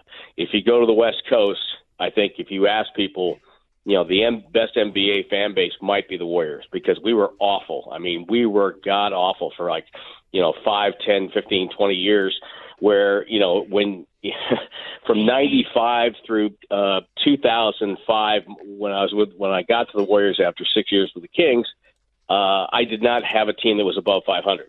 The first team I had that was above 500 was 06-07. They went 42-40, and then we did not get another team above 500 till 2012-2013. So, but our fans never stopped. They were passionate. They got mad when the Warriors would do dumb things. So they know the NBA game. They know basketball. So I'm very fortunate to work there. So the first one to me was special. This last one's got to be right there. It's just I kind of wrap my knuckles on the table and say, how the heck do I have 4 rings? And there are guys around the league, great announcers like the one you have here in Indiana and Mark Boyle, who do not have one. It just doesn't make any sense to me. And I'm very lucky and blessed to have the job that I have. A lot of great voices, Tim, in the NBA, and 4 rings, that's awesome, man, and I'm sure those are fully on display for you because I would certainly do the same thing. I want to ask you, Tim, about a guy that we're not going to see in Indianapolis tonight but seems to be cooking down at the G League after what was a tough start to the year. That's James Wiseman. From what I read, just put up 24-16 against Oklahoma City's G League team. Can you sense that he may be on his way back soon because seemingly things are going pretty well in the G League? Yeah, they're going pretty well, and they're getting – the most important thing for him is getting reps. I think when he got drafted, I think everybody, looking at him kind of looked at him and underestimated how little basketball he actually had played. You got a guy that played 3 games in college, and he had played basically high school and AAU. So and then he gets injured, right? He gets injured his first 2 years. This year – was the first time he played Summer League. This year was the first time he had a training camp. So to me, I think he's still in his rookie season. And So he's getting the reps that he needs right now to figure out. And the cool thing they're doing with him down there is they're not just, throwing the ball out. What they're trying to do is get him in situations to where this is how you're going to play when you go up and play for Golden State. You're going to be working with Steph Curry. You're going to set a screen for him here. You're going to, dive the bat, all these things so that he gets into a comfort zone that when he comes back, he can help this team. And he can be a difference maker. He is a large human. He can change shots. He can change minds. He can block shots. He can score. I think the future's bright for him, but his confidence has to come back a little bit. And, like any big guy, it's going to take a couple of years before you really understand, what kind of a player you have. Tim, really appreciate you making time for us, especially on a game day. All the best to you. Have a great call, and looking forward to catching it tonight. Guys, I enjoyed the conversation. Have a great rest of the show. Thanks, Tim. That's Tim Roye, play-by-play voice of the Golden State Warriors. Nice enough to take a few minutes with us on the Motor Shop in Fishers hotline. Go to the Motor Shop in Fishers, themotorshop.com, for all your residential, commercial mowers, snow blowers, you name it, they have you covered over at the Motor Shop in Fishers and themotorshop.com. We're going to take a quick break. Top of the hour, Paul Allen, play-by-play voice of the Vikings Radio Network, going to spend some time with us. At bottom of next hour, Alan Karpick, Golden Black, going to join us, get his thoughts on the Coach Walters era beginning for Purdue football, as Ryan Walters has obviously already been involved with Purdue in general over the social media ways. And then, of course, official press conference action getting going today. We'll get Alan's report from takeaways from that press conference as well. Jimmy Cook, Brendan King on The Fan. Life is full of things to manage. Your work, your family, your plans, and your treatment. Consider Kesimpta, ofatumumab 20 milligram injection. You can take it yourself from the comfort of home. If you're ready for something different, ask your healthcare provider about Kesimpta and check out the details at kesimpta.com. Brought to you by Novartis Pharmaceuticals Corporation. Eddie, is this your way of starting the Nick Saban to Indy rumors? No, sir. No, sir. It's worth a shot. I appreciate the tea leaf reading. I'm Brendan King with Jimmy Cook and Eddie Garrison. I'll tell you what, boys. Sweet home Chicago last night. There was some history made. Oh.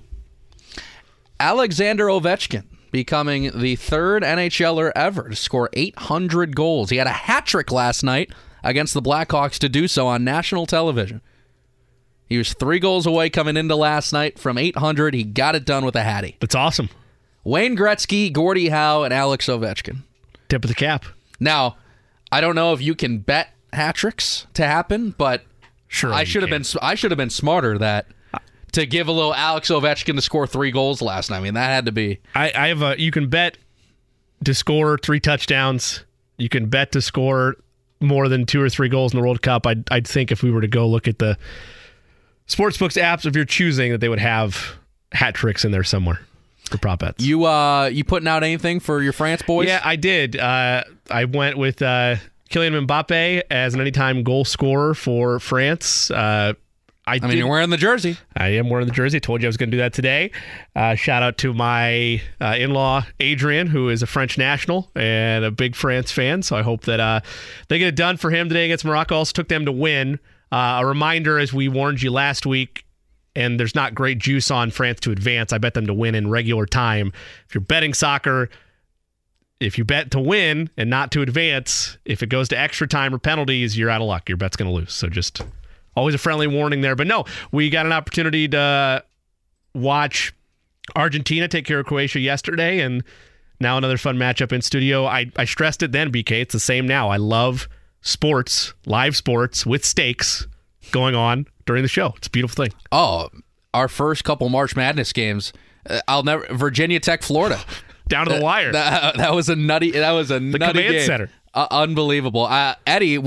This is like NFL Red Zone, the witching hour. You need to have your ole ole ready. I will, but unfortunately we have back-to-back guests, so I don't want to do it anyway. Could you imagine? Paul Allen's in the middle of his head. Ole, ole, ole, ole. You got to do the. Paul, we interrupt you. There's just a goal in the studio. That is who will be joining us next. Paul Allen, the play-by-play voice of the Minnesota Vikings. We will get the opponent perspective from the guy that went viral, which is something to say now on the TikTok nowadays. I'm Brendan King with Jimmy Cook and Eddie Garrison. Back next with the voice of the Vikings on The Fan. Life is full of things to manage. Your work, your family, your plans, and your treatment. Consider Kesimpta, ofatumumab 20 milligram injection. You can take it yourself from the comfort of home. If you're ready for something different, ask your healthcare provider about Kesimpta and check out the details at kesimpta.com. Brought to you by Novartis Pharmaceuticals Corporation. Jimmy Cook and Brendan King here on The Fan. Eddie announced dramatically in the break, Eddie Garrison, our producer extraordinaire, there's only one song that you could possibly play when bringing in a Minnesota guest. I told him, and I would agree with that, but since I didn't know what he was going to say, there's only one artist you could play, and Eddie is right on both counts. It's Prince, and it's some Purple Rain. Well, I said this was a monstrous missed opportunity on playing Lizzo on these stations, probably for the first time ever. Yeah, Have you ever played Lizzo? No, I've never station? played it for Dan. Do you think Mark Dykton has ever played Lizzo? Maybe. Do you think John would ever have Lizzo on his What are the odds John Spotify even knows playlist? who Lizzo is? I'm going to say highly unlikely. But I will say maybe Laney and Blake have introduced him to Lizzo. Could be. I will say, the first time I ever was on the intern side for John, he played some Martin Garrix. I was like, that was unexpected. Sure. Every now and again, So he impressed me. Surprise, He impressed me. John's back today, by the way. He is. JMV is back after Charlie Clifford was... Cliff killed it. Doing a great job. Killed last 2 days for the ride. Coming up here in just a few moments, Paul Allen going to join us of the Vikings Radio Network. Colts Vikings this week. Vikings attempting to continue their finalization of what's going to be a Super Bowl contender, you would hope if you're a Vikings fan, but plenty to clean up and fix, BK, after a disappointing matchup against Detroit that saw them miss out on an opportunity to clinch the NFC North. Against the wagon Detroit Lions. I mean, it's hard to argue with Detroit, with where they're at. I'll be honest, 4 weeks ago, I didn't expect them to be still alive in the playoff hunt. So I tipped the cap to Man Campbell and company over there in Detroit, because it's got to have it game against the top tier team, and I guess if you're psychotic, it's a got to have it game for the Colts as well on Saturday. 3%? 3%. Living large. It's like, you ever watch the game show Let's Make a Deal? Yes. You can have this 3% playoff chance now, or you can have what's in box number 2. Is it a quarterback? Yeah. Please. Dear God. It's actually Colt McCoy. You're like, man. And you go home with Colt McCoy. Or you could drop everything. You could have beyond what's curtain number 1. Yeah, that's... While you're talking about the wagon, did you see what Dan Campbell said on Pat McAfee yesterday? He went on Pat's show? Yes, he did. And Pat asked him about the Penei Sewell third down play. Oh, yeah.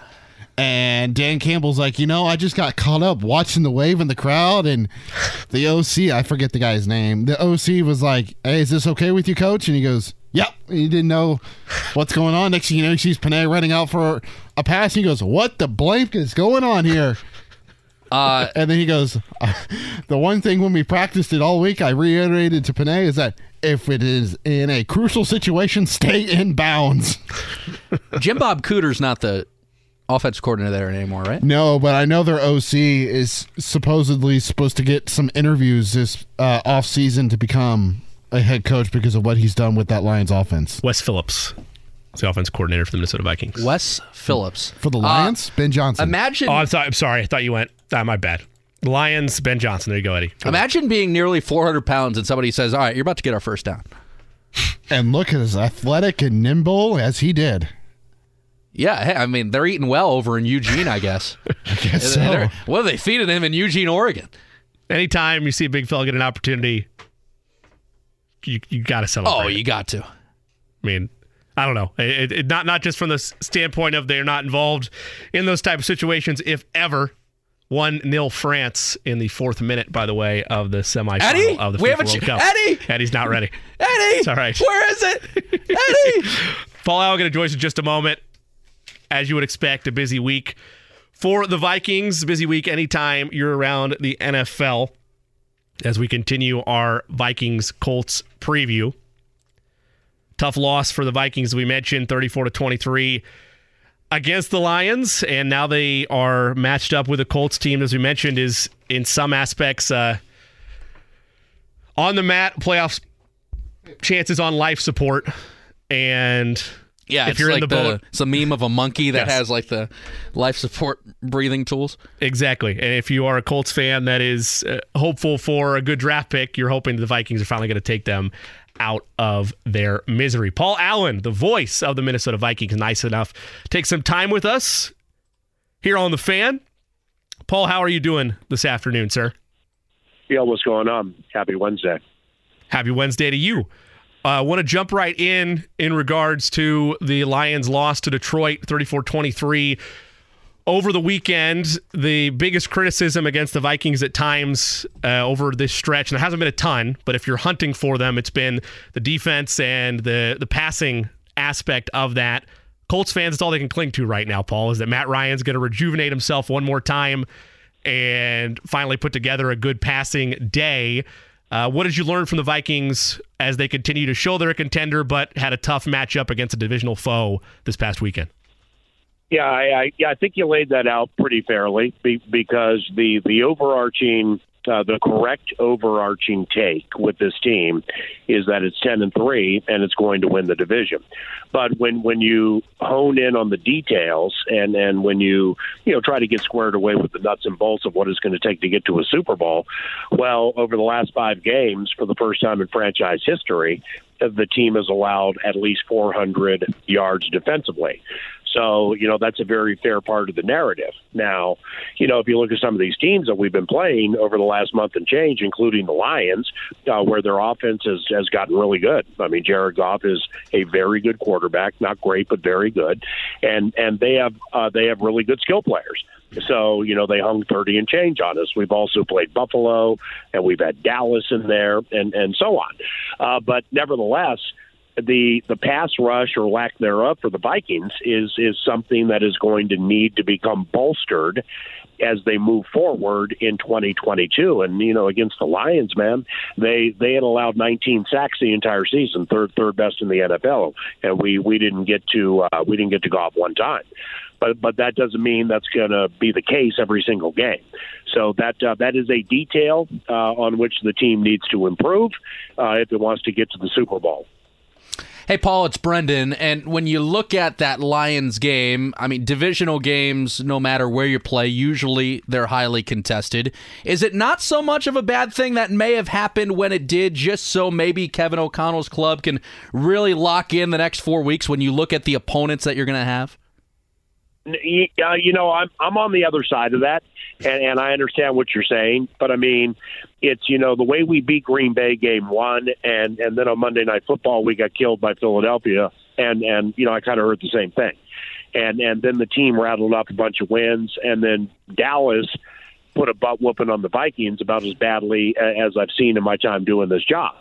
We didn't hear the same thing after that game because the record was still really good. Dallas has proven to be really good. And, there were some concerns that came out of that. Likewise, off the Lions game, where it's, the losses have been sprinkled in throughout the season, and they haven't lost 2 in a row the entire season. But, with a new regime and running a 3-4 defense as a base here for the first time in 40 years, and, just working through the coverage Jefferson gets, it's a pass-first offense, a head coach calling plays as a head coach for the first time in his life. This is a redo, but it's a redo with talent. So, the way I looked at it and the way I would share with those who listen to me is I'm not really going to focus on the details a ton the first half of the season. But second half of the season, as you guys mentioned, it's fair to get into these details. But it's, when it comes to something bad happening and being eye-opening for a positive, I don't feel that serendipity off that game against the Lions. Paul, Brennan and I were having a debate to start the show regarding how contenders within the National Football League, Brendan was mentioning that you want to see them take care of business any given Sunday, particularly in a division matchup. My argument was that it's not necessarily about if a loss pops up on the schedule because they're going to happen, but it's how you respond the next week, particularly against a Colts matchup that on paper the Vikings should take care of business there. What do you hope to learn the most, and what do you observe the most in a matchup against Indianapolis with the Vikings? You're trying to continue to lock things up and continue to show not only can they bounce back, but that's not a full body of work of what they are with the performance against Detroit on the defensive end. Yeah, I think that's a very fair way to look at it, because like when the team lost to Philadelphia on Monday Night Football, same narrative in play into week 3. Okay, how do you respond? Well, the Lions were at U.S. Bank Stadium, and we were down 10 points middle of the fourth quarter, and then came charging at them and beat them right at the wire.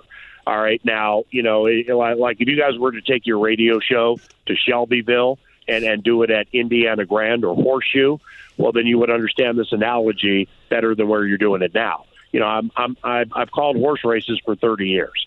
So it doesn't matter how you get to the winner's circle. Right. As long as you get there, we're all getting our pictures taken and everybody's cashing bets. And then you analyze the race and figure out what did the beast do well and what are some things on which it needs to improve. Now, into this Colts game, the common thread is the same. Whether you beat the Lions or you lose to the Lions, is defensive lineman Dalvin Tomlinson, who's very important to this equation.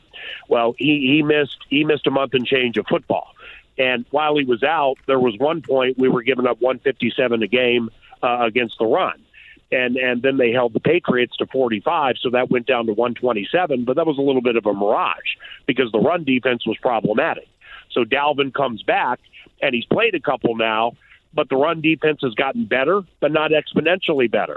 So you look at what Jeff Saturday's bringing into U.S. Bank Stadium Saturday. Well, I mean, if they run Jonathan Taylor 20 consecutive times, I'm not going to be surprised. I would do the same thing until the team that has struggled against the run, is able to show you it consistently with the crowd on its side can stop the run. We've had the crowd on our side before against the run, but like Ezekiel Elliott and Tony Pollard, I mean, they went for one and high change combined with like 4 touchdowns. And then now here comes this Colts team that lost to the Eagles by 1 and just gave up 33 in the fourth quarter. But then they get the bye. So a late season bye like that sucks, especially when you have a losing record because, you just want to get a break and like recalibrate and self-scout and do all that kind of stuff. It's a very late bye and it's a bye from 4-8-1. But there's a new voice. So that means what you're going to get is a different pop than you generally would get from a 4-8-1.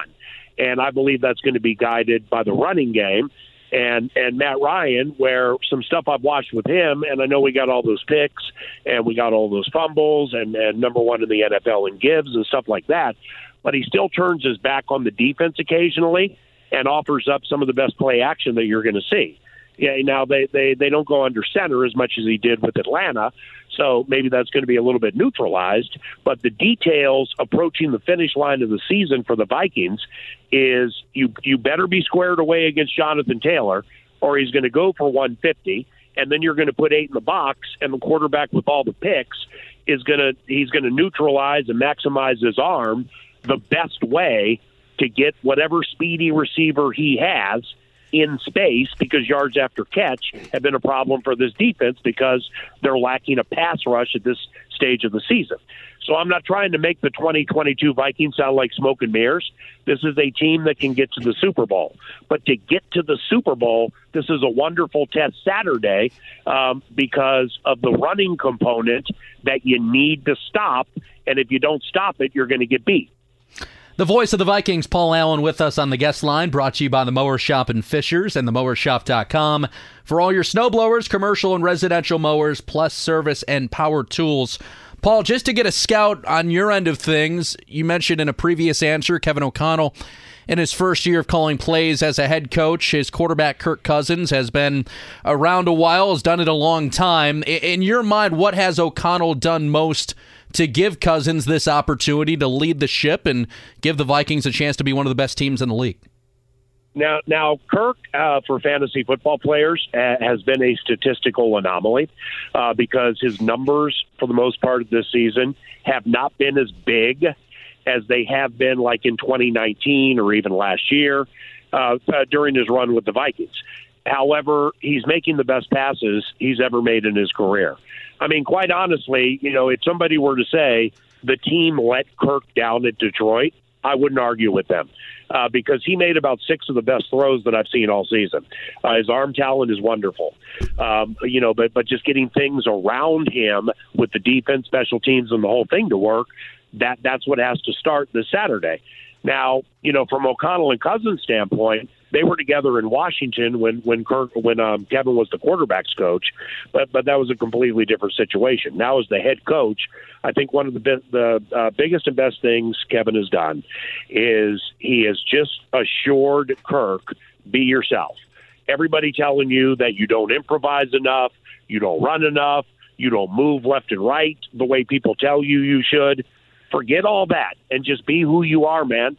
You're a pocket passer who's incredibly smart with a big-time arm, and all the throws from like left and right hash to the opposite sideline, he can make all those, and he is. So I think Kevin and the staff have empowered Kirk to eliminate whatever noise he hears inside or outside about who he should be, and let's just maximize who you are because it's pretty good. Paul, Colts fans are clamoring for, as we kind of fast forward 4 weeks through the season, for their next face the franchise, their next quarterback. For the Vikings, post Brett Favre, just putting it in a 12-year sample size, they had tried a little bit of everything to try to answer that quarterback question, trades, draft, before finally acquiring Kirk Cousins via trade, and he's been a stable answer, particularly this season, for the Vikings at QB. For Colts fans that are struggling with trying to get back to where they were and want answers from the front office, often the grass isn't always greener, but it's also a tough journey to finally find that answer on these front offices, is it not? Well, yeah, it is, but I mean, it's my belief is we have the quarterback we need to win the Super Bowl, right? And even guys like Kirk are hard to find. That's why they dabbled with Carson Wentz and now with Matt Ryan and so on. I understand what's happening there, and sadly Matt's at the end of his career, and they probably do need another answer. But I feel that we have what we need to win at the highest level. From a Colts fan standpoint, obviously the A topic is the quarterback, because if you don't have the right quarterback, then you ain't going to win the Super Bowl. But when Matt Stafford was playing in Detroit, there were a lot of people who didn't think he was the right quarterback for any team, and he won a Super Bowl. So there's just so much more that goes into truly the ultimate team game with all these dots having to connect for just a play to work, so therefore getting the quarterback, no doubt, I understand that. And I'm not going to try to pretend like, I know everything about Colts football, but I just feel that there is a speed element at the wide receiver spot that they need. That Michael Pittman, I mean, he's part of that 2020 wide receiver draft, the greatest wide receiver draft in the history of the NFL, but truly how fast is he? And likewise for Paris Campbell and some of these other guys. The Cincinnati kid I like, but he's very young. So, I just feel that there's a speed component that is needed with the Indianapolis offense, and I would just start there. And, from a record standpoint, well, I mean, if there are 1 or 2 quarterbacks you covet in this upcoming draft, 4-8-1, that's a weird spot. I mean, even if you lose the rest of your games and you finish whatever with 4 wins, is that going to be in a spot where you can get the right quarterback? If it's not, then I would bolster the situation with just the best receiver you possibly can find, and then work around it with that nice running game.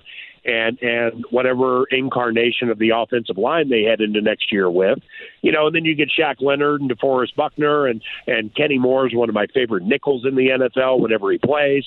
So, I mean, there are some very good things there, but clearly the situation fell off so that it cost a coach a job during the course of the season. Whether the decision was right or wrong, it happened.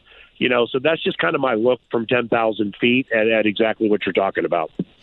Hey, Paul, this is the last one for me. I want to talk a little broadcasting shop because we both do play-by-play, Jimmy and I. I'm more so on the baseball side with the Cubs organization. But for you, coming up as an NFL play-by-play guy, who were some of the guys that took care of you and the guys that you aspired to be and looked up to?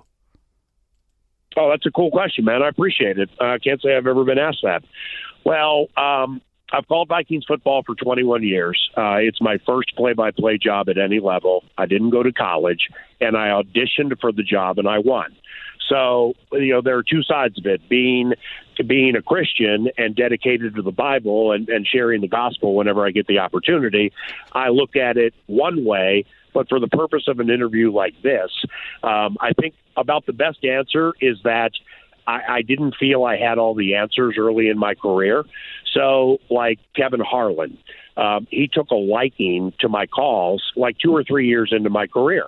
And I never had met Kevin, but he came up to me on a Monday Night Football game at Soldier Field and introduced himself to me. And, he told me, keep doing exactly what you're doing, but tighten a few things up here, simply because I didn't travel around the country listening to other people's styles and, in essence, subconsciously stealing people's styles.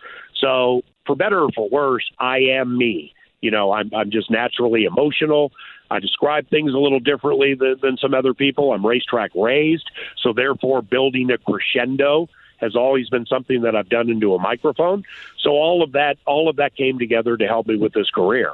But when it comes to, growing up and listening to certain people, I mean, I've lived all over the country due to divorce. So fortunately, I landed in Los Angeles from ages 13 to about, I'd say, 26. So I laid in bed listening to Chick Hearn call LA Lakers basketball. And I laid in bed listening to Vin Scully call the Dodgers. Oh, yeah. Or Bob Miller call the Kings. So naturally, there is just, with the way Chick Hearn called Lakers games, God rest his soul, that's kind of what I wanted to be and kind of what I looked to emulate without trying to pilfer his style. And then after that, you just the best way to put it is to recognize I don't have all the answers. There's an analyst and a sideline analyst, and they get the microphone too. So therefore, let's put them in positions to shine. And through all of that, me being the quarterback of all of that, we will all win collectively. And if we win collectively, then we have succeeded. Paul, in that same vein, last question on my end. I was watching the Vikings-Bills game. I have cards on the table, Justin Jefferson on my fantasy team. Happy to see the Vikings pull that one out. And then I'm scrolling on TikTok when I get home, and the Vikings social media team has you in the booth and getting the raw emotion of all that. What was your reaction? I assume you were informed that clip kind of went viral when you saw that at some point, either post-game or later in the week. Yeah, I mean, it's a long-winded answer, and I'm not going to, kill the segment or your show with that long-winded answer. But once again, there are two ways that I look at it. There's one way from a biblical standpoint where, I'm 28 years into careers where I've done a radio show called Vikings Football and called Horse Races, and I'm not formally trained for any of them. So for whatever the reason, God has my star ascending and my following growing, like 30 years into these careers, which at age 56 just doesn't happen. Now, the other way to look at it is to be flattered and recognize that the secular shine is an honor for many, many reasons. However, it also is fraudulent to a certain extent where, a year and change ago, I blew a game-winning call at Arizona on a kick by Greg Joseph. The first time in my career I've blown a big call. And, some of these same entities like Barstool would have my face with a clown nose on it, absolutely destroying me. Now, a year and change later, I'm God's gift to broadcasting. So who am I? Well, I know who I am. The question is, who are you? Well, you're an image-based company or image-based companies looking for clicks and looking for people to follow you and subsequently help you make money. And I understand that and I respect that.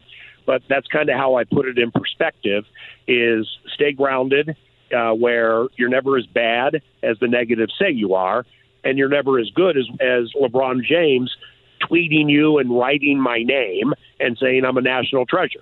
So it was a whirlwind. I never had experienced anything like that. But at the end of the equation, when it comes to doing from a Christian standpoint what I look to do every day, I just think it's beautiful that God has my star ascending and my following growing at this stage of my career. Well, we're very happy for you, Paul. We look forward to listening and following along as the Vikings continue their season, and best of luck the rest of the way. Yeah, I appreciate you, man. You guys have a good day. Thanks, Paul. It's Paul Allen, radio voice of the Minnesota Vikings. Join us on the Mower Shop in Fishers hotline. Go to the Mower Shop in Fishers, themowershop.com for all your snowblower, residential, commercial mowers, whatever you need. All seasons of the year, the Mower Shop in Fishers and themowershop.com has you covered.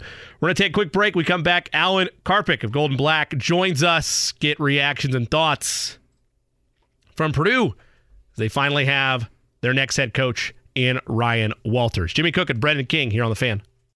Life is full of things to manage. Your work, your family, your plans, and your treatment. Consider Kesimpta, ofatumumab 20 milligram injection. You can take it yourself from the comfort of home. If you're ready for something different, ask your healthcare provider about Kesimpta and check out the details at kesimpta.com. Brought to you by Novartis Pharmaceuticals Corporation. Ryan Walters is the new head coach of the Purdue Boilermakers. The head man coming in to lead the football squad after Jeff Brom went to Louisville from goldenblack.com. Alan Karpick joins us on the hotline, brought to you by the Mower Shop in Fishers and themowershop.com for all your snowblowers, commercial and residential mowers, plus service and power tools. Alan, it's Brendan. Great to have you. Ryan Walters introduced this afternoon. What are your first impressions? Well, Brendan, I think very favorably impressed. He's a hard guy not to be impressed with. Now, he's not a high volume, he's kind of soft voiced, but very, very put together, very direct in what he had to say, but also just kind of he kind of gets the whole big picture. First thing he said in the press conference today is, wow, this is real. So he knows that he's gone from, at age 36, he's the youngest coach in the Big Ten, fourth youngest coach, I think, in college football. He knows that it's a big deal, but he gave every appearance today of being ready to be able to do it. Alan, thanks again for making time for us, not just from the press conference, but just for your perspective. I know that he was asked, Coach Walters was, about recruiting the state of Indiana, and he said that he wanted to try to put a fence up around the state. Indiana is going to be a top priority. Obviously, everybody wants to hear that, but the looming shadow of USC, UCLA, let alone from the other schools that are already in the Big Ten, what's the best path for him to go about doing that and successfully defend Purdue as still a go-to location, particularly within this state? Well, I think that you're right. Everybody would say that, and I think he did say that. You obviously want to be able to do what you can in the state of Indiana, but there isn't a coach, whether it be Tom Allen or Ryan Walters or Jeff Brom or anybody that knows that they can make a living out of Indiana football players. That's just, even though the state is much better than it used to be back 20, 25 years ago, there's 12, 13 Division I prospects in the state each year on average. So, no, I think he knows that Purdue has a national brand, just like a lot of universities, but is able to recruit. He knows that Texas, Florida, places where you can get kids to make a difference, he's going to go. But I think his best strength is he just seems to relate very well. You saw a lot of people saw the Devin Mockabee video last night, but also the fact that he's just got that kind of personality. And he's 36 years old. I mean, he seems like he's barely older than the guys that he's working with in the locker room. And I think that makes Purdue, as I always said about Purdue football, the Boilermaker program needs to be unique, needs to have something a little bit different to sell. It's typically been offense under Jeff Brom and Joe Tiller in days past. I think you got to now have a young guy that has a very good defensive scheme, but also a guy that I think is going to relate well to players in a world that you have to be able to do that with the transfer portal and NIL. Alan, you led me right into my next question. It's a unique perspective coming to West Lafayette for sure because of the defensive aspect, plus the age. But now how important does the offensive coordinator hire become? Very important, and I think he was first to say that today. That was the first question I think that was asked actually by my colleague Tom Dienhart, and that is that he knows that it's got to be fun to watch. He knows that he said we got to put points on the board. We being Purdue, and he knows of the tradition. He mentioned that in the first statement about the cradle of quarterbacks and the den of defensive ends. Well, he knows a lot about defensive ends. He knows football too. And I thought it's one of the things he said in the press conference that I thought was good.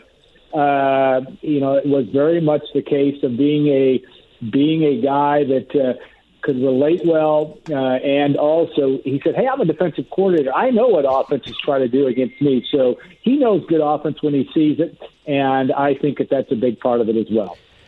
Alan Karpick, president and publisher of GoldenBlack.com and Golden Black Express, nice enough to take some time with us.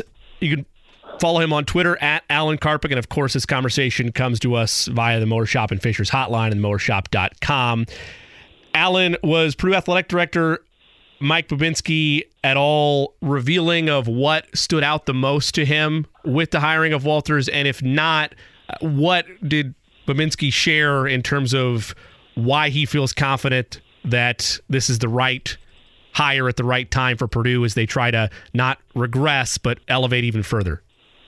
Yeah, I think he felt like, and he said, obviously expect him to say all the right things. He talked about about a dozen coaches that were vetted along the process.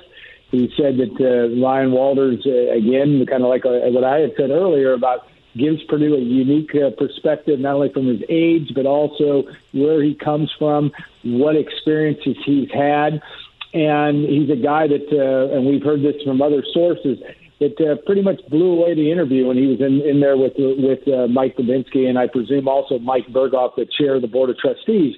This is a guy that really is impressive from that stuff, and not outwardly impressive. He's not a guy that's just going to, by his word salad, make you say, "Oh, this is it." He is just impressive in his thought process. He's succinct in thought, and he's quietly confident. He said he called himself the best defensive coordinator in college football, and the numbers might bear that out over last year.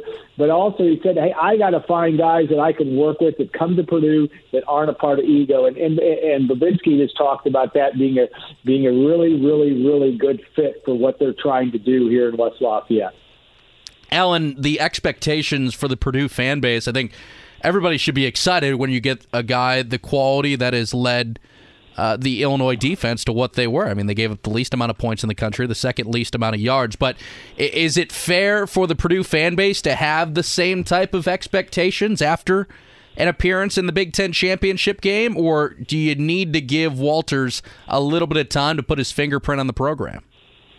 Well, I'll be honest. I think when this announcement came out yesterday morning at 10:30, it was an underwhelming response by people in our sphere at GoldenBlack.com, just in terms of your message board posters. Now people didn't know a lot about who he was. We didn't really talk about him a lot in the search process until the last day. So there wasn't a home run response because there was a lot of feeling in the fan base that, hey, we got to hire a name coach. And we got the money to do it, and we're going to go do that. Well, it didn't end up happening that way. Now, we know from the contract, even though the contract's not public yet, that there's about $1.5 million more in the assistant coach pool. And I think that part of it is a part that gives Purdue a chance to hire a high-end coaching staff, Ryan Walters being able to do that. And I think the fan base is realistic about where Purdue is. It's a very daunting schedule in 2023 when you add Ohio State and Michigan on the schedule. You've got Fresno State, Syracuse, and Virginia Tech in non-conference. There are no easy games for Purdue, especially in those first 7. So I think the key thing that Jeff Brom did at Purdue was his ability to get the fan base back energized, people back in the stands. I think this guy over time will have a lot of just those same qualities. He brings a lot of energy to it. Yes, guys, they got to win. That's stating the obvious. But I really do believe Purdue football fans, for the most part, are relatively realistic about the process, and they want their teams to play hard, to be competitive, and to have a chance. It may take a little bit of time just based on that schedule next year and in a potential roster. They're going to be replacing a quarterback in Aiden O'Connell, second-team All-American, and Charlie Jones at receiver. That's going to take some time, but I also think that the fan base will be patient enough with this guy. And I think, at least based on first impressions, they're going to like him as time goes on. Alan, when you look both at Purdue's roster right now, you look at the transfer portal and you look at the recruiting class and changes potentially being made with that, with Jeff Brom, rightfully so, potentially poaching some of those names and potentially bringing them over to Louisville. Where in your mind are the biggest areas that Coach Walters needs to focus on right away and hit the ground running to retain and add pieces to this Purdue roster for next season? Well, I think the fact that he's actually, they've hired somebody and he's had a meeting with the team last night. They know who it is. That's a huge thing to just provide that stability. I think on Purdue's roster next year, you had one of the top offensive linemen go into the transfer portal. You're going to talk about finding a quarterback. They've got a couple quarterbacks on campus, one being Brady Allen that that Jeff Brown liked a lot. We'll see on that front. But I think in the transfer portal world, you're going to need, you've got some defensive linemen that you're going to need to replace and they're going to graduate. You've got some guys in the secondary, but that's going to be the status. That's going to be the norm. Maybe a little bit more than usual. So the roster rehab is going to be essential. But the good thing is that you can do a lot of that in the transfer portal now. Yes, Jeff Brom there's been 5 guys that decommitted, I believe, that are heading to Louisville. That's not surprising. I don't anticipate many more heading to Louisville. You never know.